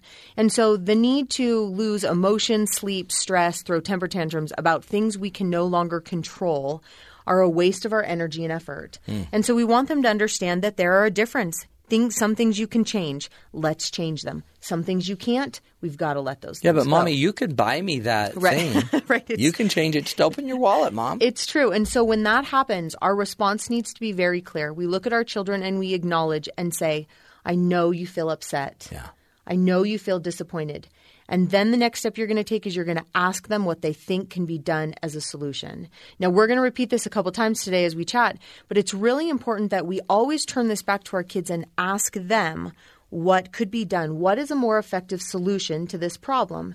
Because in order to learn to deal with disappointment, we have to recognize that there is not just one single path. Yeah. There are other options. And the sooner we can get our children to recognize that there are other options in front of them, the sooner they can step back and say, okay, option A didn't work. It was my preference, not my favorite that I've got to go to B and C, but there are other options. Let's explore those. So we've got to separate the can be changed from the cannot. The next thing we've got to understand is we need to be our children's guide and not their savior. Right. It is not our job to step in and save them from every last disappointment that will face them. In fact, doing that is a huge disservice to our children. We've got to let them experience the ups and the downs so they learn to manage their setbacks. Now, the solution, if we're looking for, for lack of a better word to this, is really back to asking questions. It's going back to them and saying, what's something that we can do instead? Yeah. Or what other ideas do you have concerning this situation? Or what can we do next? Ask them. Allow them, again, to look for ways to solve their own problems. It seems like every time you ask them, you end up putting the focus back on them. Like, part of the key to being able to adapt and deal with life is it's you. Right. We have to have the skills. How will you handle this? Right. How do you? It's exactly right. We have to have those skills. And so we want to make sure that we're doing this. Now, another thing we need to be careful with is we've got to be very careful with praise. As parents, we're very quick to praise the outcome. We need to stop and instead praise the effort. We've got to be praising the effort. We know, research shows us that we get confidence from overcoming the adversity, not from being told how great we are. Yeah. So we can walk around all day and tell our kids they're amazing. It will do nothing for their esteem in the long run unless we're praising them and helping them overcome adversity. That's where their esteem is going to come from. Right. There is a great study that I love that was done. They took about 400 fifth grade students and they gave them some puzzles to do. And when they looked at them, they split them up. And the first group of students, they were purely praised on essentially their outcome, their intelligence. You are very smart is the message they got. The other set of kids, the other 200 fifth graders, they were praised for the ability that they put forth, their work ethic, for the effort they put forth. After they were done, they gave the kids impossible puzzles, a new set. And when they gave those kids those puzzles, the children who had been praised for being smart did 20% worse. The children who were praised on their energy and effort did 30% better than they did the first time. That's a huge gap. It's a huge gap. So we've got one group that's not just staying the same but dramatically dropping, and another group that didn't just stay the same but saw a huge increase. So take a step back, and instead of praising the outcome, remember what happens then if the outcome's negative. We have nothing to say. You're a loser, right? You got nothing. We got nothing. Yeah. And so we've got to focus on that effort because the effort carries into every situation. Well, yeah. So think that through. If you only praise your child for hitting the ball and being an athlete, right, then what happens when he has to finish a test that's hard? Right. Or he strikes out. And it can be related or not. Yeah. And so he gets back to that test and it's like, well, this didn't result in a home run. Did I fail? And so we've got to go back to the effort, always about the effort. The other thing we can do with our praise is not just avoid the outcome. We want effort and energy, and then we want to go to skill. But we also want to make sure that they're recognizing that we are very specific. So instead of you're a great athlete, you are great at telling the difference between a ball and a strike and choosing the right one to hit, right? The more specific, the better. They can hone in on that. That's something they can duplicate, right? If my parents, growing up are constantly telling me that I'm good and it's a specific thing, I can hold on to that and I can duplicate that process. If it's vague, it's like, well, good at school? Well, great. Well, how'd I get good at school? I don't know how to duplicate that. Well, and if your intention, even if your intention is good to keep pointing out how beautiful your daughter is, right, it might be better in the long run for self-worth to point out every other strength, every other gift, every other insight, every character principle she lives, every character trait she Absolutely, because we're going back again to that effort, right? Even if we look at beauty, and this happens with girls a lot, we run into this. We're constantly saying, you look so cute, you're so pretty. Well, that's great, but that doesn't help me in everything else in life, right? But the fact that you have good hygiene, or you take care of yourself, or you keep your clothes clean, even those specifics help them moving forward more than just you're cute or you're pretty. And you're conscientious. You went the extra mile. You get up early. You're disciplined to stay healthy. It's exactly right. To make time for those things. That's cool. So we've got to do that. Another one I love, and again shrouded by a ton of research that's been going on since I think like 1965, 1968, is the need to make sure that we teach them delayed gratification. Yeah. We must do this. We must teach them that they can wait for things that they might want. There has to be this delayed gratification. It develops self-control, and we need that throughout our lives. Now, the studies show us, and one we're probably very familiar with, I believe 1968, researchers went in and they did the study with 4-year-old kids where they gave them the marshmallows. You're familiar with this? And the way it went is they had, I think, 2 or 3 marshmallows. If they wanted to eat them right away, they could have 1 marshmallow. Yeah. If they waited until the proctor came back into the room, they could have all the marshmallows. They didn't know it, but the wait was a 20-minute wait. Now, what we talk about that part of the research a lot, but here's what we don't talk about a lot. These people in the experiment, these kids are still being followed. Mm-hmm. So we've got longitudinal study of 50 plus 60 years under our belt. Here's what they're finding, which is the amazing part. The kids who were able to wait went on to attend better colleges, became more adept at coping with frustration and with stress. Now, on the flip side, the kids who couldn't wait were more likely to become bullies, have drug problems, and have faced those drug problems all the way into adulthood. Now, really interesting, but this is a longitudinal study where we're so quick to talk about and see all the memes and the videos about those cute little 4-year-olds that want the marshmallow or don't. But when we look at that outcome, that is all about learning to delay that gratification. Yeah. Disappointment happens. We need to understand how to embrace it and recognize that there's a longitudinal effect to what's going on here. Oh, yeah. To what's happening. That's great. So that's a really good one. A couple others we can throw in here. There is clearly a need for us to empathize with our children's disappointments. Oh, yeah. We must. Show that we feel. That we feel it. And so when something does go wrong and when something does happen, we need to be very quick to say, man, I remember when that happened to me, I felt lousy. That was miserable. Yeah. I remember that.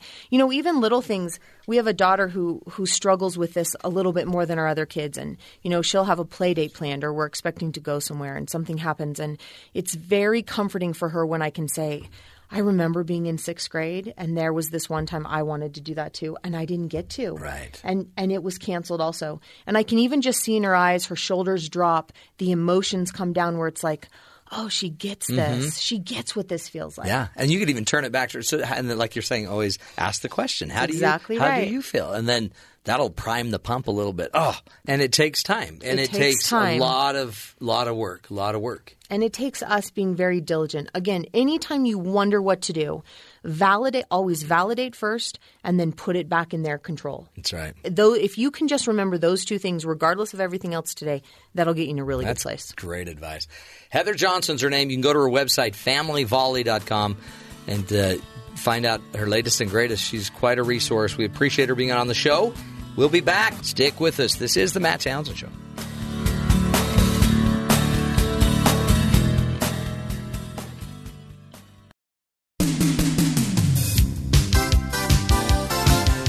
Good morning. Welcome to Screen Cleaning, where Cole Wissinger and I'm Jeff Simpson, do our darndest to shine a big old spotlight on all that is good in entertainment. And, you know, we realize that as parents and as children, you have so many choices of what to watch, ways to be entertained, and you want to make sure that it's all good, right? And so we're going to help you do that. Unfortunately, we start our show off today with some sad news and some even sadder news. The first bit of sad news is that fans of the director Danny Boyle, Cole, list some of the films that Danny Boyle has directed. James Bond. James Bond. And James Bond? No, and no. Oh. He did Slumdog Millionaire was one of them. Okay. He's done films that have been really popular, and he's got a very different kind of directing style. Did he do the one with James Franco, 100 and something hours? 127. I think he did. Movie. I'm not sure. You're going to have to look that up. But he was going to be directing a James Bond movie. Here's the sad news. That is no longer the case. He has backed out due to creative differences. That is terrible. That's so sad.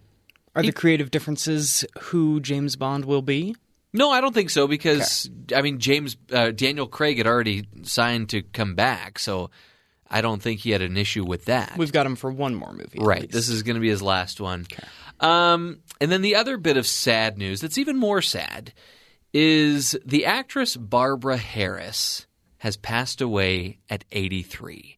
Now, if you're not familiar with Barbara Harris, she was an Academy Award nominated actress who, if you see her in certain films, you would think she is a dead ringer for Madeline Kahn, another Academy Award nominated actress who was in a ton of Mel Brooks films and Peter Bogdanovich films.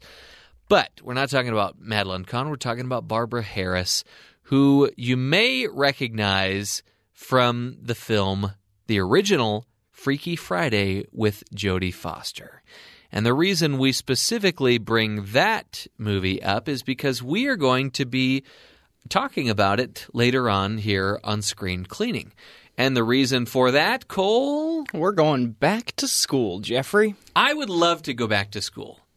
I just asked my wife. Back to elementary school or like back to do a graduate program or something that normal people do? I'm so jealous of my kids right now. I've got a 4-year-old and a 6-year-old. My 6-year-old is in first grade. And I turned to my wife and was like, oh, don't you wish you could go back? And she's like, to elementary school? I said, yeah. No. I don't get it. Come on. I'm at a point in my life. It was an 8-hour day to just sit there and do work. You get recess. You get lunch. Yeah. Here's the thing. That you had to pay too much for terrible cafeteria food. Come on. We didn't do the cafeteria food. But here's the thing. So you can just pack your own lunch here too, Jeffrey. I'm at an age where I know all the answers to all those questions. And I'm so good at that work that I would just want to go back and smoke them all away, This just in, Jeffrey Simpson does read at a first grade level. He would be able to pass the class. I read at least at a first grade level. No, I love to read whenever I have the opportunity. But when we return, we are going to be giving you some ideas, not only ideas for films that you can watch that have that theme of back to school, but also that raise some really important questions that you can have some really important conversations with your children as you watch these films. That's up next here on Screen Cleaning.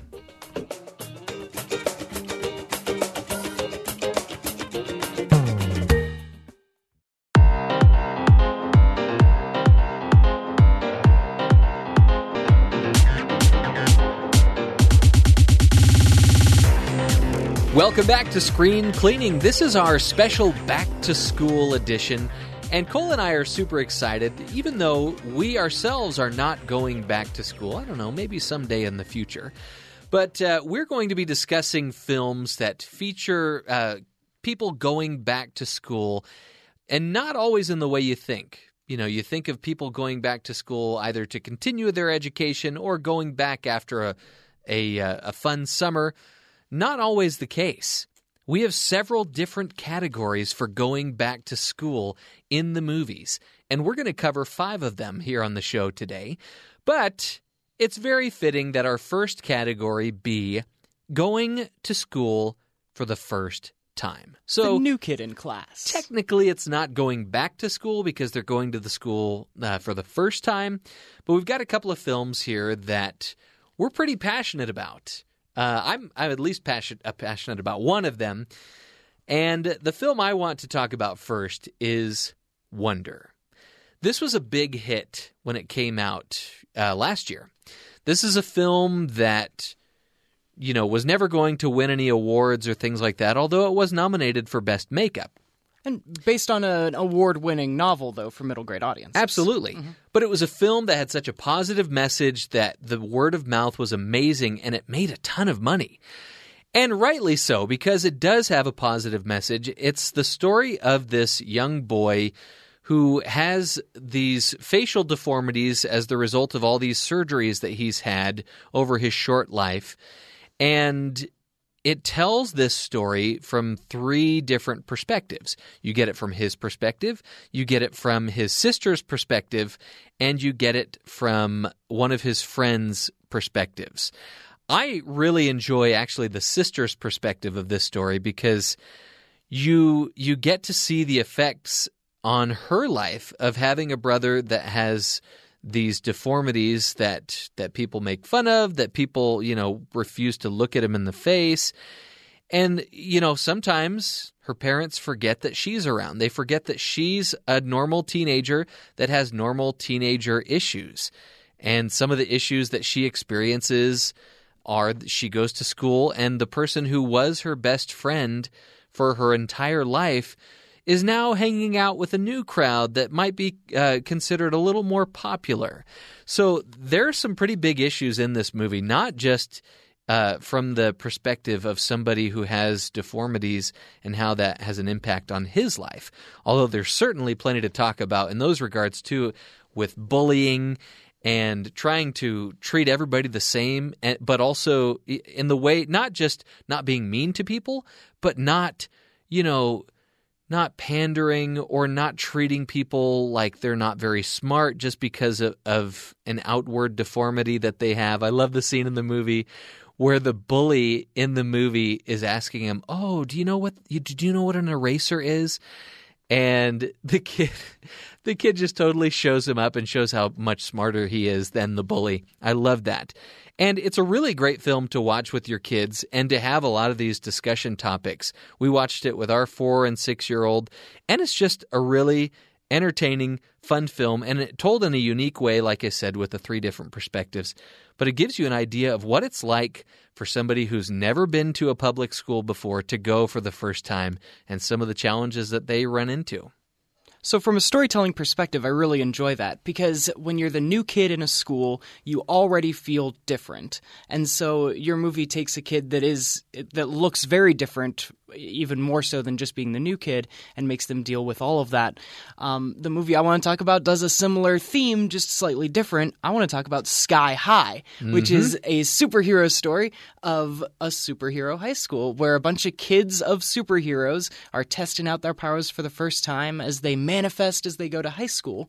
But our hero has not had his powers come out yet. And so he's a new kid to a school, but he's also a little bit different as well.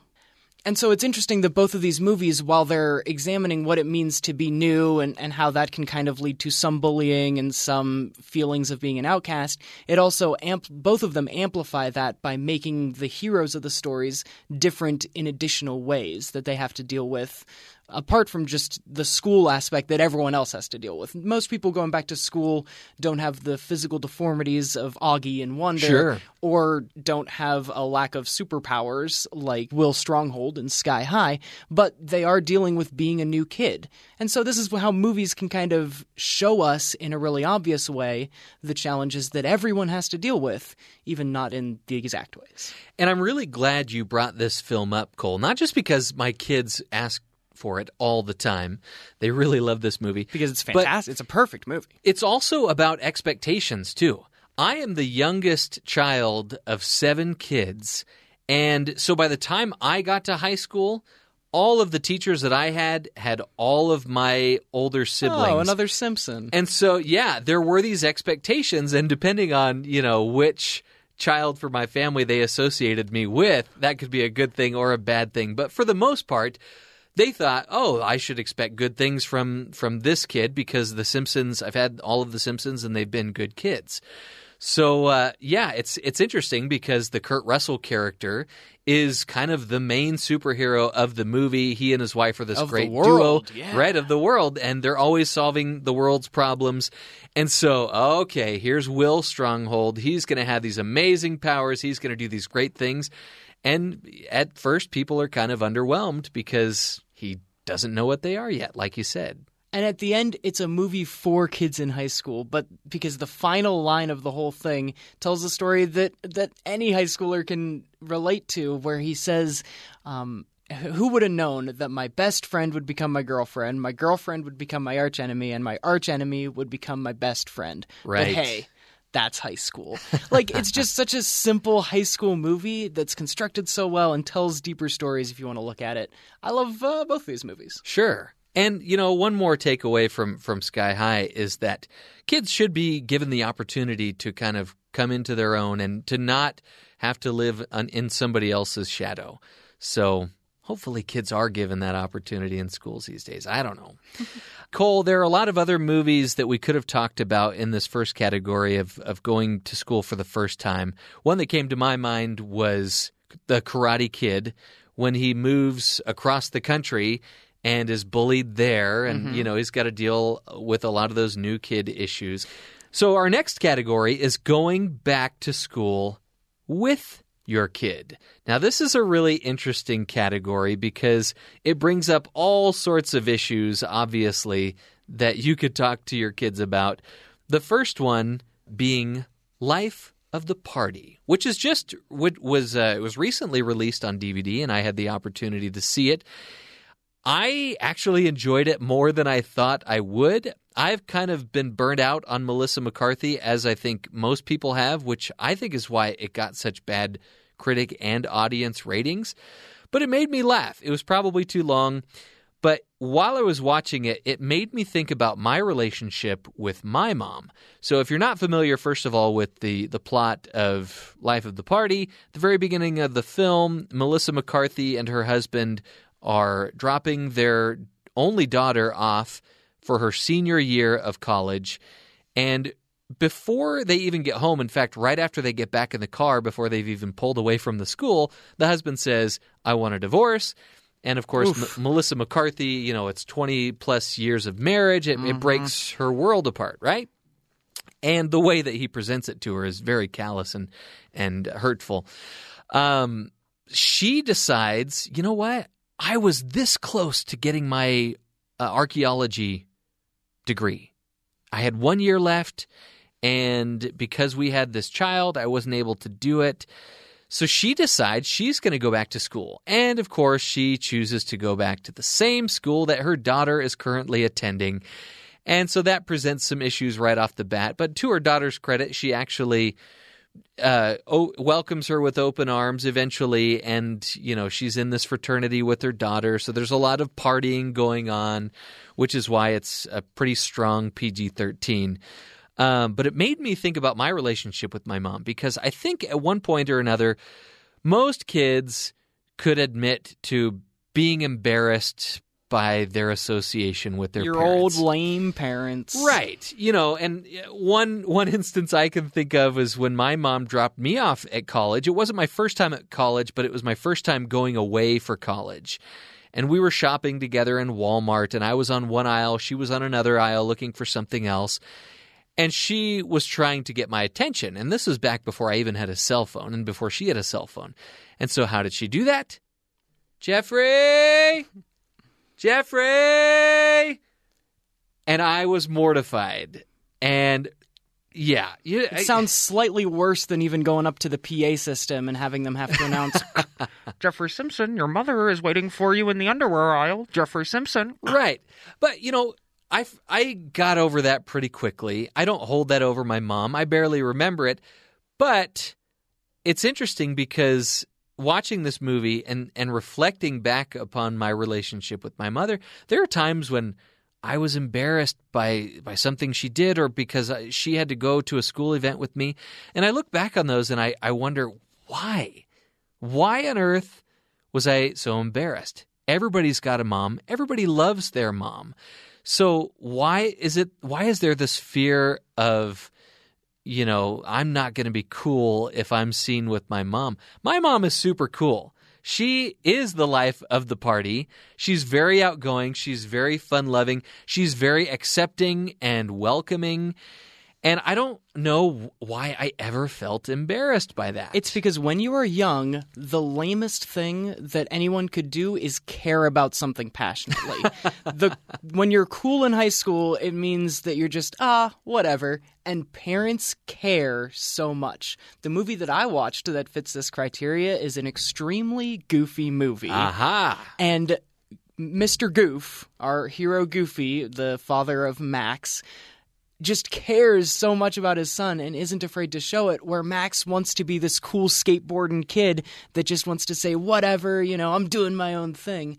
And so it's Goofy's passion for his son that really becomes overbearing, and that's what causes the conflict in this one. I have seen portions of an extremely Goofy movie. So good. I don't know that my kids like it as much as they do Sky High, but it's probably, whenever they watch it, it's probably one that my wife has turned on for them. One other thing I will say is that so the thing I appreciated most about Life of the Party is how accepting her daughter was of her mother. And to be fair, it's at a later age where people aren't as worried about being seen as cool or not cool. And I really love how accepting people were of her mother. Even within the fraternity, she makes a huge impact on her. Melissa McCarthy has a roommate. She's like this really introverted person who never leaves the room. She doesn't open the blinds so the sun never comes in. And then you find out later on in the movie that she happens to be related to Christina Aguilera, who just happens to make a last-minute appearance at this party. Anyway, it gets a little ridiculous when it brings things up like that. But I liked it more than I thought I would. And I'm so grateful that it made me look back upon my memories of my mother and appreciate her a lot more than I did maybe at the time. That's what both of these movies kind of go for, in a weird kind of appreciation way, of seeing what it's like to go to school with your parents. An honorable mention could be Back to the Future. That's where right. Michael J. Fox gets to go to school with his dad and mom, but not in the embarrassed, oh, these old people are here with me, but in a he went back in time to see what they were like. And had to kiss his mom. Right. And Goofy movie ends with a concert. Christina Aguilera ends Life of the Party with a concert. Yep. And Back to the Future also ends with a concert. So if this is what you're doing, that's the formula. That's the format that you have to follow. You've cracked the formula. And even in the other film that really, I think, sparked this whole conversation to begin with, and does feature a dad going back to school with his son, called Back to School, that also features a musical performance of Twist and Shout, sung by Rodney Dangerfield himself. That film is also PG-13, but be ye warned, it is 80s PG-13, and that's all we'll say about that. So that is our second category, going back with your kid. Now, before we go to our break, we want to introduce one more category, which is going back as your kid. Now, this is a film, as far as going back to school, has probably the most to choose from, right? But somehow we zeroed in on a couple of films that we're going to talk about. I am going to choose a film that has been done to death. Well, I chose it for you because you had never seen this before, Jeffrey. Well, I probably saw portions of it when I was a kid, and if I did see it in its entirety, it was as a kid. But you still haven't seen the far superior remake. I don't doubt it's far superior. So I knew that Jodie Foster was in it, okay? And we're talking, of course, about Freaky Friday. We're in the body swap portion of the program, folks. Right. And this, even in 1976, was not an original idea. I found out later on that another film, the film that you're going to talk about, was actually a book from the 1800s, and then it had been made into a film several times before it got to the film that you're going to talk about. So Freaky Friday involves this mother and daughter who think that life is so hard.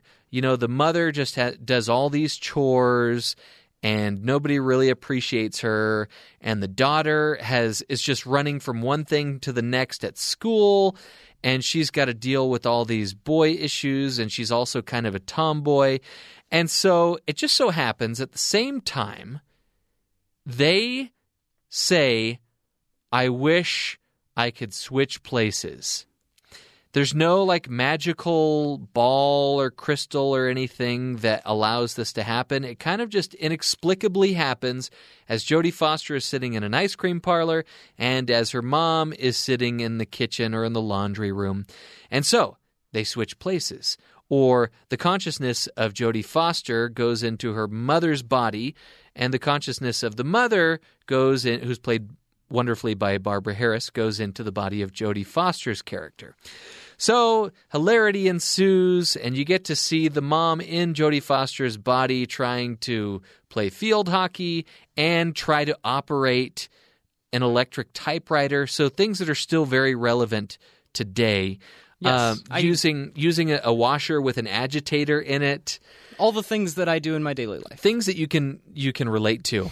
And then you get to see Jodie Foster in Barbara Harris's body playing baseball and having to do all these errands. And for some reason, all these people that they've hired out to do work in their home, like the gardener and the painter and the window washers and the dog walker, they all show up at the same exact time to really show you how difficult the mom has it, even though that would never happen in real life where all these hired people come at the same time. Well, it's probably because she forgot to schedule them because now it's Jodie Foster. The Right. real mom would have scheduled it properly and wouldn't have had that problem. So you also get to see Jodie Foster struggle with how to, what's a checkbook? How do I write a check? So really, really relatable things, as we mentioned. What I like about this film is that, first of all, the acting is actually quite good. Jodie Foster is great playing an adult, because I think she was kind of born mature. And Barbara Harris is fantastic playing this kid who looks like she's having a great time. She is a dead ringer for Madeline Kahn. I don't know if you're familiar with Madeline Kahn. From Clue and a few Mel Brooks movie fame. She is hilarious. But this is not Madeline Kahn. This is Barbara Harris, who is equally as funny in this role.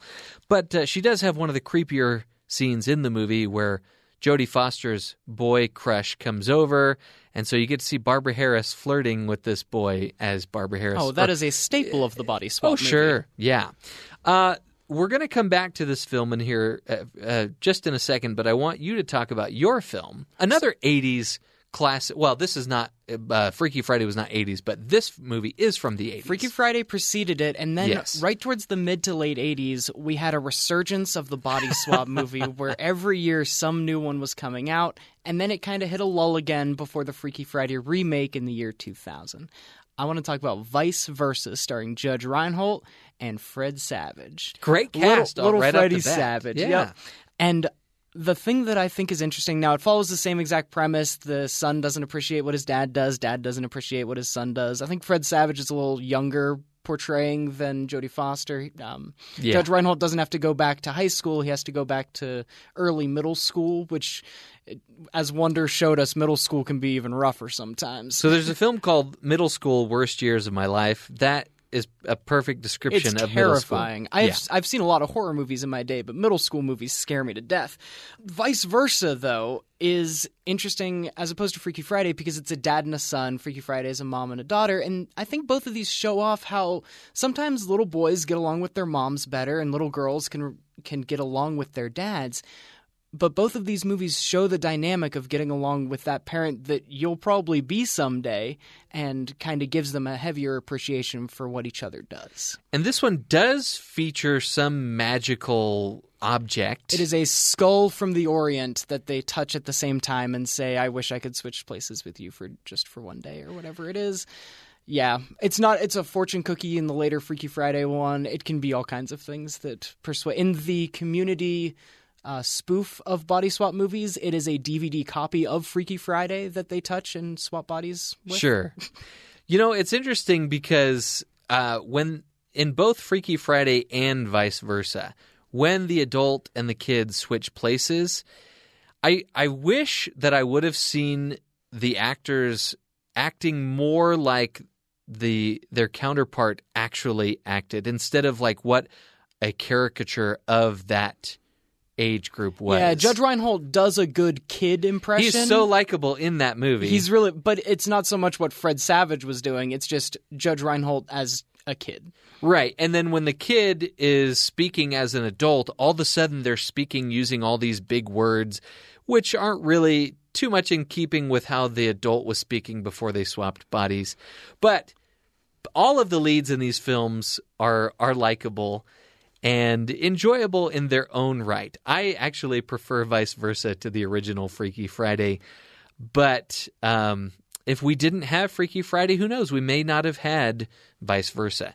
Now, other films, 18 Again, or 17 Again, or the other Freaky Friday, right. or like Father Like Son. I was surprised at how many I stumbled across as I was studying this. And I shouldn't say study because I don't want to give off the impression that I spent too much time on this. But it's interesting. A lot of people compare this movie to Big because they both came out the same year. However, Vice Versa came out first, came out before Big. There you go. Yes. So I mentioned I was going to circle back to Freaky Friday, and as we go to break, I thought it would be interesting to get a little bit more of a modern perspective on what it would be like for a mother and a daughter to switch places. And so I interviewed a couple of experts on this very subject, and let's hear what they have to say. So I wanted to ask you a couple of questions about what it's like to be a kid and what you think it's like to be an adult. Are you ready? Yes. Mm-hmm. What kinds of things do you girls do on a daily basis? We mostly go outside and play magments, coloring, and we build forts. I like to ride my bike with my sister. So it sounds like you have a lot of fun every day, right? Yeah. What kinds of things do you see your mom do? Clean the kitchen and make breakfast. She cleans. She makes her bed. She does her makeup. So it sounds like you girls get to play all day and she has to work all day. No, we work sometimes. Do you think you have a harder life or do you think Mommy has a harder life? Mommy has a harder life. Because she has to do mostly lots of cleaning more than us. Because they have to do hard stuff for the kids. What do you think it would be like to switch places with your mom? It would be so scary. Because I would have to drive a car. If we told you that you had to switch with your mom, what kinds of things would you want to do that maybe you can't or don't do as a kid? I wouldn't want to do so much chores. I wouldn't want to change your baby's bum. Do the dishes. You want to do the dishes? Mm-hmm. I wish I would have known this all along. I would have been having you do the dishes every day. Would you rather be a kid or an adult? A kid. A kid. So I can play. What is one thing that you would say to your mommy if she were here with us right now? I would say, I love you, Mommy. Oh, back to school, to prove to Dad that I'm not a fool. I got my lunch packed up, my boots tied tight. I hope I don't get in a fight. Oh, back to school. Welcome back to Screen Cleaning, and this is our very special Back to School edition, as you can hear from that clip from Billy Madison, a film that Cole said he doesn't think he laughed once during his viewing. I'm sorry, I did not grow up with Adam Sandler a part of my life like you did, Jeffrey. Sounds like you need to go back to comedy school. Ooh. Sorry, that was a low blow for a movie that is kind of lowbrow. Anyway, I particularly enjoy it, but that's me, and I happen to think it's one of his 3 good movies. Before the break, we mentioned going back to school, or going to school for the first time. We talked about going back with your kid, and we talked about movies that feature going back as your kid, Freaky Friday and Vice Versa. With Judge Reinhold. What a great name. I could say that name all the do long day. I think that's part of the reason why we decided to cover that movie, is so you could say... Judge Reinhold. Judge Reinhold. And I love, this is a little side note, but if you want a great role from Judge Reinhold, take a look at Arrested Development, where you get to see Judge Reinhold as a judge. The Honorable Judge Reinhold, in a reality show that they put on. It's very funny. Yes. Now we're going to be talking about going back to school as an adult. And the reason that it's just as an adult is because we decided not to make Undercover Back to School its own category, although my pick does feature an adult going back to school in an undercover capacity. And there are various reasons for doing that, as we've learned from the movies. The reason that my protagonist goes back to school undercover is because he is a witness to a crime.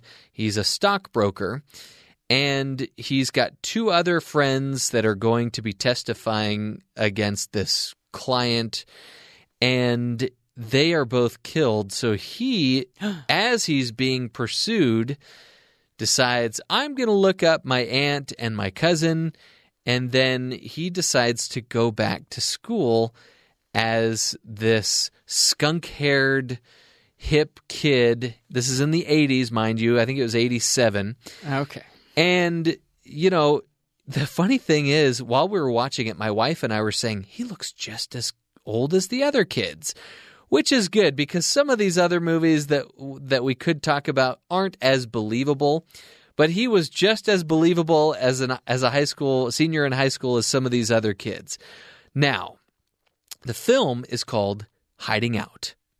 Right off the bat, I'm going to say that this movie should have stayed hidden. It's a movie you have to dig a little deeper for, and it's, you know how you're digging through the garbage. I don't personally dig through the garbage, but sometimes you know how you do. You misplace something, or you're thinking, maybe if I have to dig it through the garbage, maybe there's something in here that's a little golden nugget that I could put in my pocket and save for later. I don't dig through the trash. I want to make sure that that's said once again. But if you did have to, this is like the rotten apple core that you throw off to the side that's not going to do you any good. We make an effort in screen cleaning, you can't say we don't try, to find movies that everyone's not just talking about and see if they're worth talking about. And sometimes they really are, and other times they're not. Right. And this is not. Yeah. This is nothing that you will see in our Panning for Good segment. But there were some interesting things that could be brought up, like the impact that an older person could have on people younger than him. He immediately becomes very popular because he questions his history teacher. And from then on out, kids like him. They gravitate toward him. They want him to run for office. In fact, they start his campaign for him, and the whole time he's like, I'm not running. I have no interest in that. I don't want to do it. I'm just going to walk away from this. But, you know, it doesn't, despite his best efforts, he can't get out of this race. But I kind of want to talk about that scene about the kid questioning his teacher. It was the scene in question is kind of an exaggerated portrayal of a teacher who is a know-it-all, who, you know, she basically says in the scene, I don't care about the truth, I care about, like, what I see as the truth. And she gives this loving portrayal, paints this loving picture of President Nixon, and he is sitting in his seat saying, actually, he resigned in disgrace. He's not somebody that, you know, we should be looking up to. And because he questioned her, she just goes off the rails, and it just so happens that she's on the head of the committee that decides who wins the election, or who tabulates the votes, I should say. And so it's interesting because I think there is some value in questioning the things that you hear, depending on, you know, the perspective in which you're hearing it. But I don't necessarily agree with, you know, anarchy, which is something that she accuses him of. But I do feel like there is some value in questioning the things that you are presented, because teachers are going to have opinions just like anybody else. It just so happens that they happen to share their opinions in a teaching capacity, which could be dangerous. But this isn't to say anything against teachers or to discredit them or to say that they're out to hurt our kids. I don't believe that at all. But I do feel like sometimes things that children hear from adults might need to be taken with a grain of salt. What do you think about that, Cole? I think that the movie that I watched also has a little scene where our main character is questioning what the teacher's telling him, questioning the motives of a little red dog in his kindergarten class when Billy Madison is sitting there and everyone else falls asleep, and he brings his adult opinion to this first grade level picture book. Okay. And it's very funny. It's not done with any kind of serious saying something in mind. Now, wait a minute. You said you didn't laugh once during this movie. Sorry, when I say it's very funny, it's supposed to be funny. Supposed to be funny. Okay. What I like about this movie is it gives you a taste of what it might be like to go back to school as an adult and redo all of these grades over again. And they do it. It's kind of a funny premise because he has to go back to school in order to become the heir of his father's hospitality business. So the concept for everyone like me that hadn't seen it before this week is that Adam Sandler is this adult man-child, as he is in every movie, that his father is very rich and paid his teachers off all the way through school. And Adam Sandler finds this out and says, no, I can do school. I can prove to you that I'm worthy of taking over your estate, your business, as you're talking about. And so he goes back and gets 2 weeks for each class. And so this 30-something-year-old man is in kindergarten, first grade, second grade, third grade, which is his favorite, fourth grade, fifth grade, sixth grade, seventh grade, etc. You know, it's interesting. We recently did an episode about if we could have recast or given this movie to a different director. I'm curious to know, because you mentioned that, you know, you're not a big fan of Adam Sandler in this movie. Who would you have liked to have seen in this role? Well, I'm not an Adam Sandler fan, but I am a fan of dumb comedy, and Will Ferrell is normally at the starring role of the dumb comedies that I enjoy. I think seeing 6'3", whatever goofy-looking Will Ferrell have to interact with kids in almost the same exact premise, I would probably like more, just because I lean towards his comedy. I might take issue with that choice just a little, because you need somebody that can be funny, but that can also be a bit of a jerk. You know, and I think Will Ferrell is certainly more likable than Adam Sandler. But the only moment I think that I really enjoyed in Billy Madison is when he's on the field trip with these kids and one of his little buddies, he pees his pants. And so Adam Sandler runs over to a water well. They're on a field trip to some old-timey thing. And he splashes some water on his pants and comes and tries to convince the rest of the kids, it's cool to pee your pants. And then that other kid gets to turn around and he gets to be cool like Adam Sandler because he peed his pants too. And that's the genuine moment. That's the cool thing where you realize, oh, Adam Sandler's not this weird jerk man-child. He can have the childlike innocence as well as the childish antics. We should mention some honorable mentions for this category. This is the category that comes with the most honorable mentions as well. Well, in terms of undercover going back to school, you've got, of course, Kindergarten Cop, with Arnold Schwarzenegger going undercover as a kindergarten teacher. It's always funny to see really, really big dudes interact with really, really small children. Right. Which is also the funny premise behind The Pacifier, which isn't built around the school aspect, but Vin Diesel does have to conduct the school production of The Sound of Music for one of the kids that he's taking care of. And to a much lesser degree, and I emphasize much, I'm not a huge fan of this film, you could mention Never Been Kissed with Drew Barrymore and David Arquette. And that one is not as good as Kindergarten Cop, let's just say. But if you're looking for an undercover high school movie, it's certainly better than Hiding Out, which, as I mentioned, needed to remain hidden. And in just the generic normal adults going back to school, you also have Larry Crowne, Educating Rita, High Time, and then Night School with Kevin Hart will be coming out shortly. We can check that out as well. That's true. If you're a fan of Kevin Hart, I'm sure it's going to be exactly what you think you're going to get. Yes. So in our last category, this is going back as a teacher. Now, this is a really interesting category because it made me think of a really important question surrounding this discussion. So first, let's mention what the movies are. Cole, what was your movie? I went back and watched The Dead Poets Society, with teacher Mr. Robin Williams. That's right. One of my favorites, but not one of Cole's favorites. Why are we talking about Dead Poets Society in the going back as a teacher? So new teachers to a new school is the theme in both of them, and Robin Williams is bringing his normal Robin Williams free-thinking antics to a very stuffy academic place, which is a thread in yours as well. And it's the school that he happened to go to when he was in school. That he graduated from, yeah. And so he gets to go back and he teaches an English class, and the kids in his English class stumble upon his old yearbook that says that Robin Williams used to be a part of the Dead Poets Society. They ask him about it. He tells them about it, and then they start their own Dead Poets Society, and then sad things happen, and it ends with a nice slow clap kind of moment, and yay. Oh, Captain, my Captain. Yeah. I'm surprised I like this movie so much, considering I don't like poetry at all. And I Poetry plays a small part. Don't necessarily like the notion of being dead either. Anyway, that was yours. Mine, the film that I watched, or the film that I'm talking about, is another. It almost could have been in the undercover category as well, because it stars Jack Black, who has been kicked out of his rock and roll band, doesn't have enough money to pay the rent.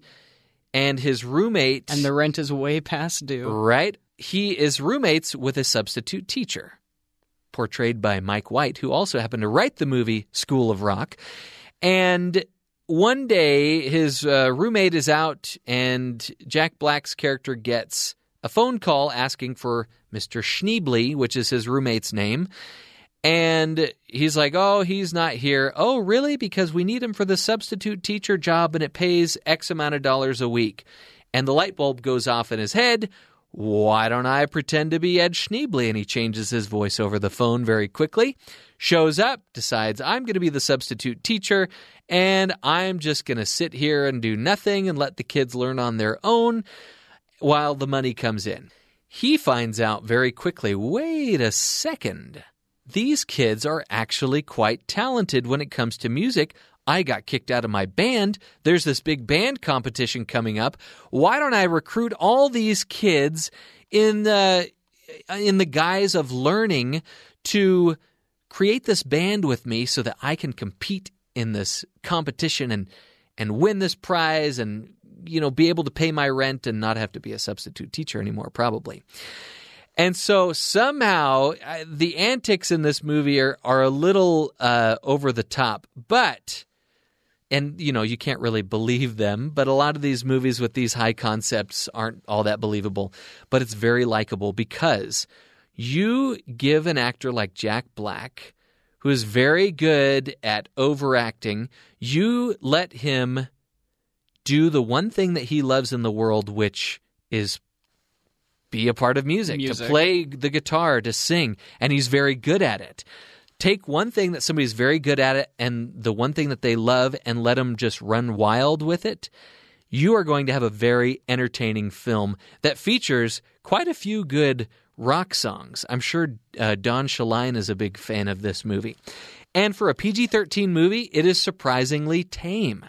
I almost feel good about showing this to my 4- and 6-year-old. It's that tame of a PG-13 movie.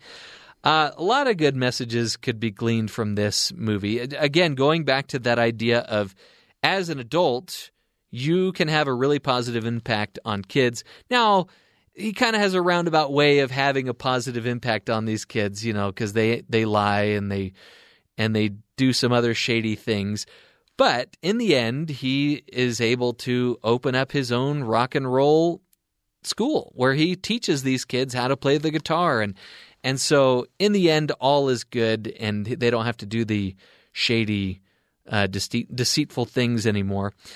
But this brings me back to the point that we wanted to make about how this movie made us think of teachers that had an impact on us in our lives as we were going to school. I thought of a few. I thought of my 3rd grade teacher who, to this day, my dad's retired, but she was insured by my dad for decades. And she had all of us Simpson kids in her class. She came to my wedding reception when I got married all those years later, and I'm friends with her on Facebook.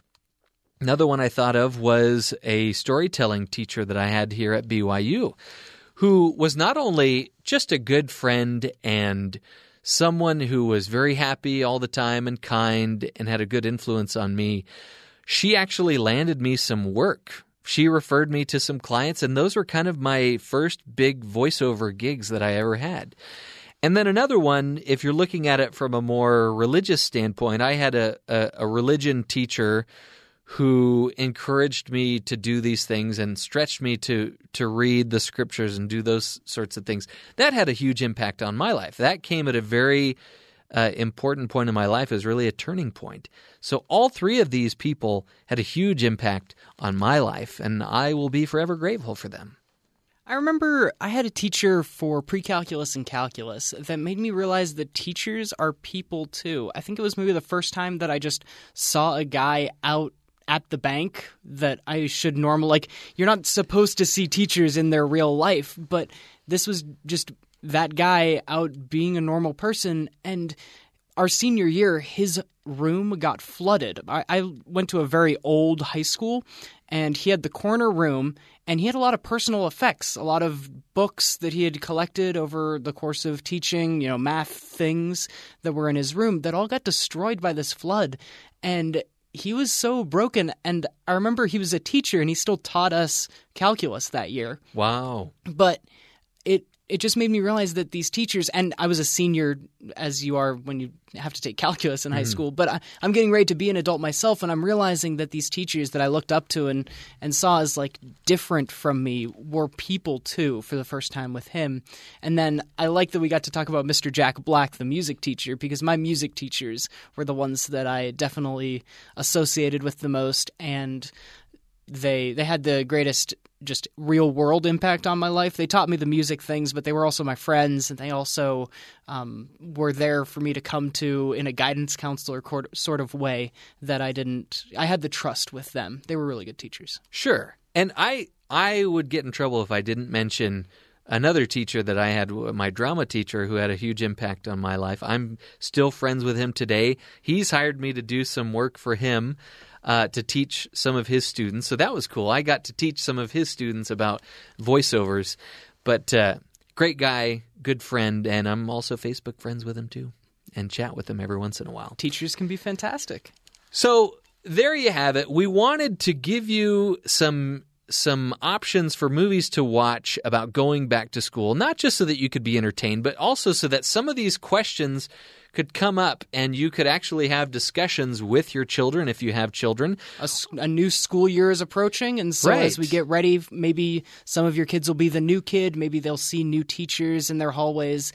This can kind of give them perspectives on how to deal with the new world that's coming as summer closes. Right. And as a parent, from day to day, we will complain about things at home, and I'm sure we would rather not switch places with our kids if we had the opportunity, because they go through some really difficult things too, just different difficult things. And then also, if anytime you can sit back and reflect upon somebody that's made a difference in your life, that's a good thing. But more than just think about it, maybe send them a note, say thanks. Thanks for having an impact on my life. That's going to do it for this segment. When we return, we're going to come back with our Panning for Good segment. We're not going to look for the garbage this time. We're actually going to find the good in entertainment when we return.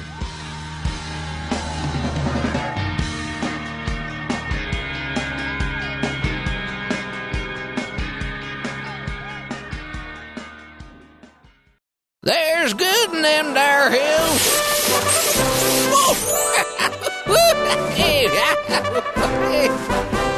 We've now reached Cole Wissinger's favorite part of the program, the Panning for Good segment. He just likes that stinger, I think. I enjoy when Jeff Simpson gets to voice act on our program. So this is going to be a special Panning for Good because we mentioned at the top of the program that the actress Barbara Harris passed away recently at the age of 83. We mentioned a couple of films that she was in. She was nominated for an Academy Award. She was also the mother in Freaky Friday, the Jodie Foster version. But she also had a scene-stealing part in a little film called Dirty Rotten Scoundrels. From two gentlemen that are commanding presences themselves, Steve Martin and Michael Caine. Michael Caine, a 2-time Academy Award winner. If you're not familiar with the film, it's about these two con artists who have very different methods.